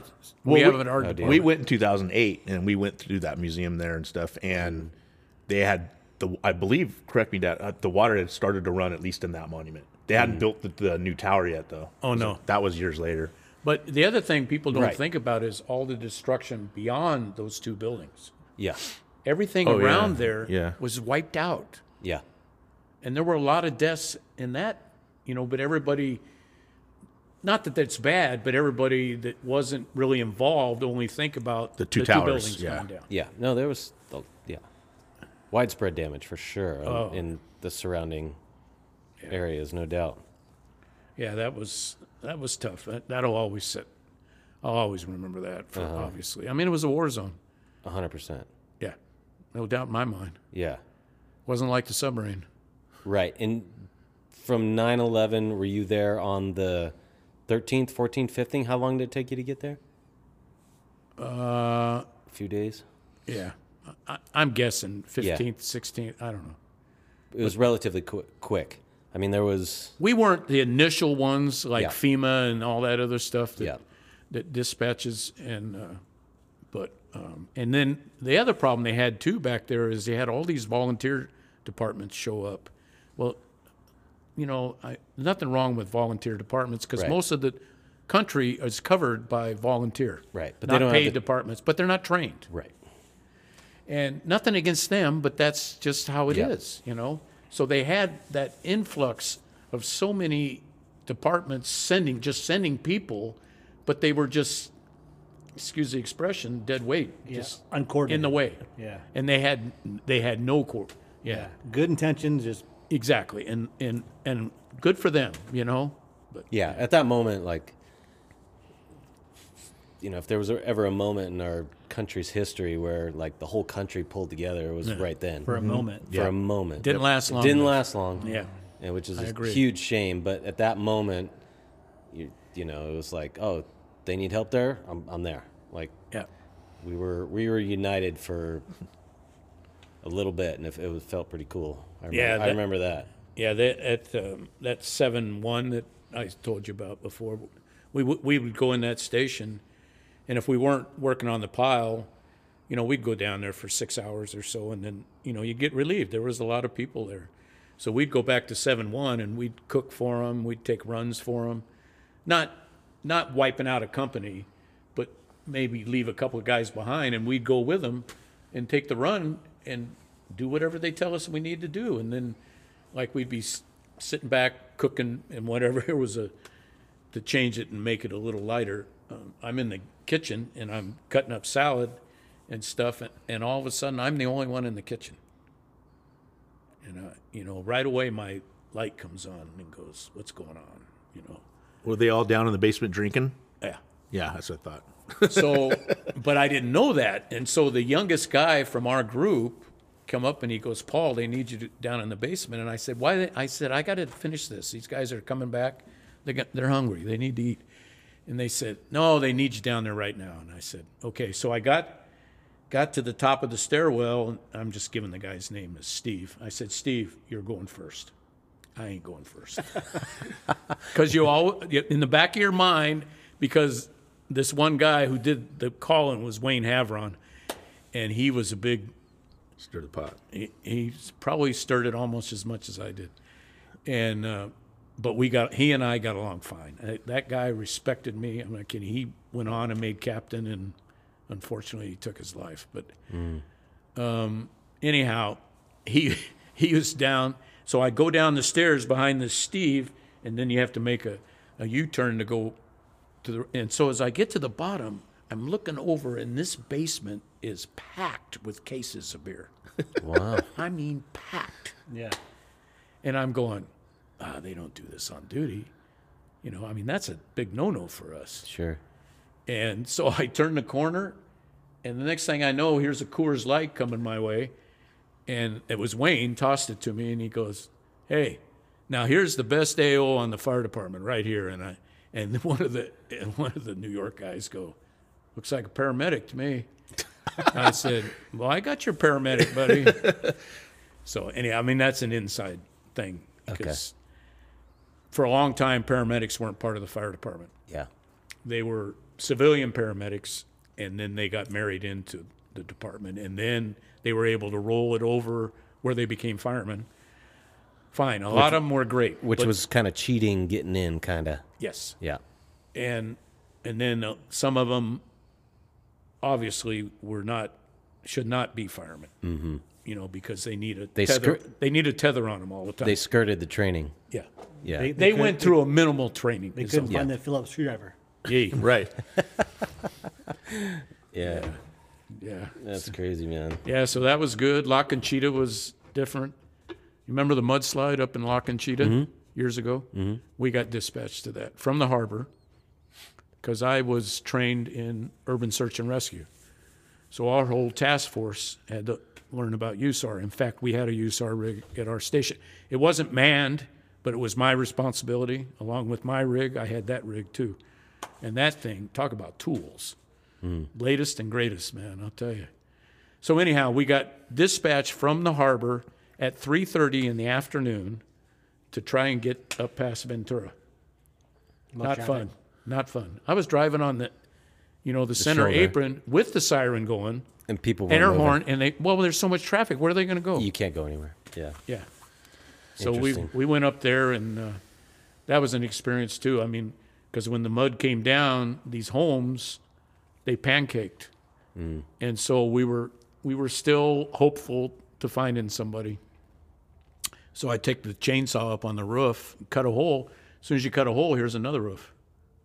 Cut a hole, here's another roof. Oh, because the homes. They all pancaked on top Oh, of each shit. And so we're going, oh man, how are we going to get through this? So we just kept cutting and cutting until we finally got through the last one and were able to get in the void. And obviously that one didn't have anybody in it. But I mean, we were crawling in stuff without even a line on us because we were short manpower for that rest. And we're not in our jurisdiction. You know, that's Ventura County. We have nothing to do with them. But they called us because we had training for a confined space and that kind of stuff. I mean, we're crawling under, voids that you don't want to be in. Now, in that situation, you've got an apparatus on, your breathing apparatus. No, Did you pump air ever? Do you ever have a blower? If we needed to, we always check the air. Yes. Okay. You know, because you could have a leak in there, and it's confined, and now Right. now it's going to spread to where somebody can get hurt by it. So yeah, we always. Did you have like analyze- detectors on your hip or anything? Yeah, like yeah, that? we carried all that stuff. That USAR, I'm telling you, it had everything, Yeah. latest and greatest. Yeah. What year did you retire? 08.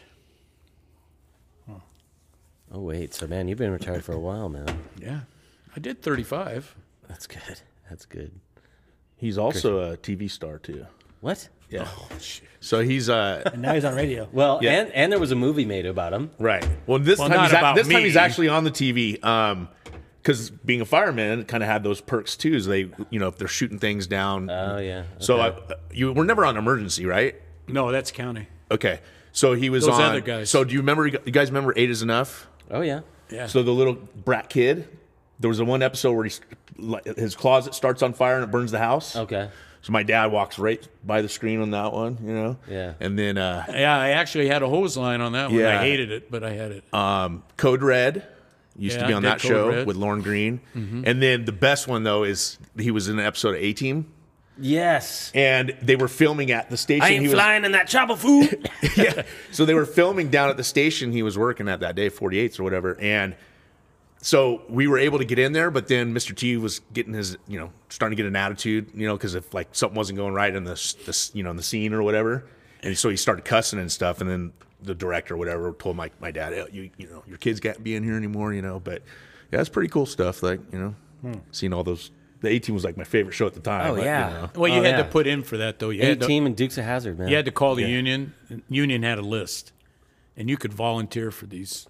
For the extra parts. Yeah, I mean, I went to Mulholland and the 405, picked up a reserve rig, drove it back down to Wilmington, where that 8 is Enough was being filmed. And so Shirley came over and brought her mom and stepdad, and they ate with us and stuff like that.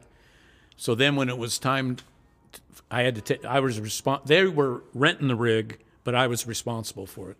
So it was time to take the rig. I had to take it all the way back to Mulholland because my car was there, obviously.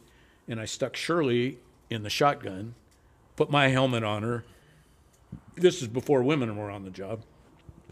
And we used to wear dungarees. Did your dad wear dungarees on his job? They were like Levi's. Sure, I don't know. God. Anyhow, we would wear that at night, the jacket part of it, because we couldn't wear the pants anymore. And so I stuck her on that. She never turned her head the whole trip back to Mulholland. She was so paranoid that I was going to get in trouble. Oh. Yeah. And this was an old Hallscott, man. I had to. You were running the lights and sirens and just getting after it? No, I didn't run the lights inside. I did at where we were filming at, but not on the road going back, no. And there was a captain that rode with me down there, and I stuck him back tillering so that Shirley could sit up front. It was cool. She really liked that. She goes, that's something I always wanted to do, but I never told you. I said, oh, okay. But Well, there you go. they'd come into, ride-alongs were fun. And they'd come into the station all the time, and at first I would just go in, and if I didn't have my normal skipper, I'd just go in, and I said, hey, Bill, I noticed something that last run. I want to take the rig out, take it around the block, Well, when you drove out of the station in Harbor City, Bellport was the main drag, and this thing was probably Super wide. 8 lanes wide, but only marked for 2. I mean, but there was only a center line, and I could drive that rig down that street as hard as I wanted to, and when I got to the end, I would flip a U, and come back, and even her stepdad that rode with me one time, he was riding shotgun, and he goes, "I can't believe you can do this with this truck," and I said, "Hey, you just, you size it up, you do it, get out. You got to learn how to get out of things because it's going to happen to you sometime." Anyhow, I'm going Crazy, off. man. No, that's Going off's good. That's what we're here for. Yep. Those. So that was my childhood.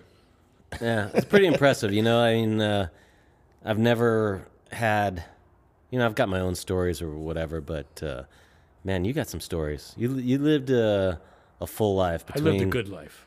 Yeah, well, a full life too. I mean, you've seen a lot of stuff and Yeah. been in a lot of situations, helped a lot of people.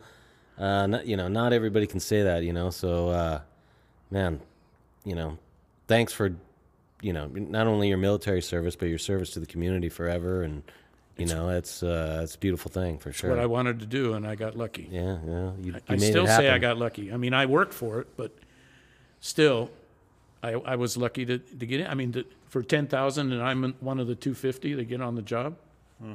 Yeah, that's true. Yeah, It's pretty fortunate. And that wasn't the first exam I took either. So I had taken another one for LA, and I took an oral for county, and I had already passed the written, and I'm in for the oral, and this one guy, I could just tell he didn't want me in there. You just get a vibe out of some people.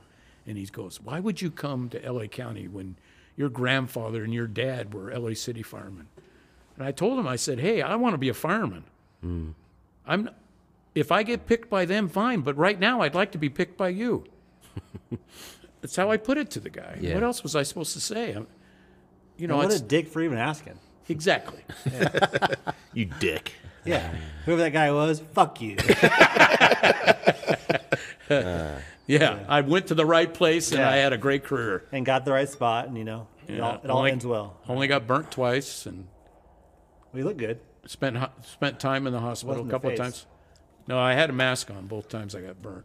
But back then we didn't have hoods, so my ears were exposed, Yeah. and my neck, so I got burnt there. And then we didn't have what they called stirrups on our turnout. So when you put your Yeah. turnout coat on, you've seen it, right? Yeah. Where it's got a hole right here, so your thumb goes through, and that keeps the sleeves down. Well, the first time I got burnt, the first thing you do is this, right? Because your ears are burning. What are you going to do? Do this? Well, when you do that, now your wrist gets exposed. So my wrist got burned Yeah. because we didn't have long gloves. We just had normal short gloves. So then they incorporated longer gloves with webbing on it that not adhered, but it kept it tighter on you where you wouldn't get burnt. But That way you cover your ears. So as opposed to having a helmet that covers your ears, they give you longer sleeves. But then they put us in hoods, and here's the other side of that. Now, because you vent out your head, right? So now you've got a hood on. Now you're staying in longer. You can only get so low on the ground. But you're able to withstand some of the heat. Guys are coming out of fires with helmets that are melted. Yeah. That's Yeah. wrong. And your ears was like indicator knowing like, hey, shit, it's fucking hot. Yes. Yeah. With a hood on, you're like, Yeah. not too No, bad. Yeah. Sometimes when you fix one problem, you create another for Yeah, sure. but they still do it. So I guess the lesser of two evils is how they're looking Yeah. at it. So Yeah. I think one of the questions we asked Lee last time was, I think we were asking about his favorite music or something like that. I don't remember, but I was going to ask you, what are your thoughts on the movie like Backdraft in terms of its yeah. authenticity? Well, it's Hollywood. So, but those things do happen. They do breathe. I've seen it. It's seeking air, okay? And the triangle, right? It's got to have those things or you're not going to have combustion. So those things do happen, and you do not, that is one of the biggest rules when you're teaching a guy about forcible entry and stuff. Do not stand in front of the doors. When you see it, it's not making the door go like this, but you can see the smoke pattern go in, come out. Yeah. Go in, come out. It does. It's like there's Breathes. a heartbeat in there. You know, Dragon. it's breathing. Yeah, the dragon's going. I never had one blow on me, but I've had windows blow on me. You know, I'd walk by, you know, going by one to make another entrance from another area, and a window would get, because something happened on interior that expanded, and next thing you know, I'm wearing glass. But yeah, and I didn't have a face piece on with that one because I was outside still. How does a fireman or whoever does the inspection, how do they really determine how the fire was started? How does that even? Sam wants to be an arson. Yeah, I'll tell you, they go to, obviously they go to school to learn it, and they're looking for patterns because you can see where the hot spots are. And then once you find the hot spots, then they bring the instruments in and find out if there's any accelerant has been used on these things, you know, and that's a key for arson. And then, but most arsons don't get caught unless they blab their mouth. Yeah. Most of them they get away with it, you know, and it's too bad because guys have died because of idiots. Right. You know, people that don't appreciate that we're there to help people. You know, we're not there to hurt people. Never have been, you know. But Why do we hear so many stories, though, that a lot of arsonists are ex-firefighter or current firefighters? Just because the love of the fire? I mean... I don't think that's all in all with paid departments. You know, they used to call it a vanity fire, where a guy would, like the night watchman would set a fire. He'd call it in, and then he would be a hero because he called it in. He but called he started it in, it. so, and he started it, but it didn't get to grow, and now maybe he gets more money or something like that. 15 minutes because of he's fame done or it. something like that. It's really strange. That's like a Yeah. Munchausen syndrome almost. Like, you know what I mean? You're like you're damaging something in order to get some form of like. Yeah, that used to happen all Right. the time. And then you got the guys that get off on it. So that's the other bad thing. Fireman. Yeah. Oh, what a trip. So Well, again, Mr. Hilzer, yeah, you know, thanks for all your stories, man. Thanks for hanging out with us. This has been it's a pleasure. pretty cool. And Hope I you didn't know, bore you. Nah, dude, I was like, this is actually the quietest podcast that we've ever had. It's because I'm But- high. Well, yeah, number one, because he's not drunk, and number two, just because to me, it's been riveting. Like it's been, like I said, I didn't have any of these stories. I didn't have a dad who went through it, you know. So, man, it was just cool to listen to your stories, man. Yeah, thanks for sharing. Appreciate it. Oh, thank you. Thank you. Yeah, for thank having you me. for We being my appreciate dad. you. Even you. We appreciate you. You sucked me Anyway, in. Yeah, hey guys, good. thanks for listening. We out.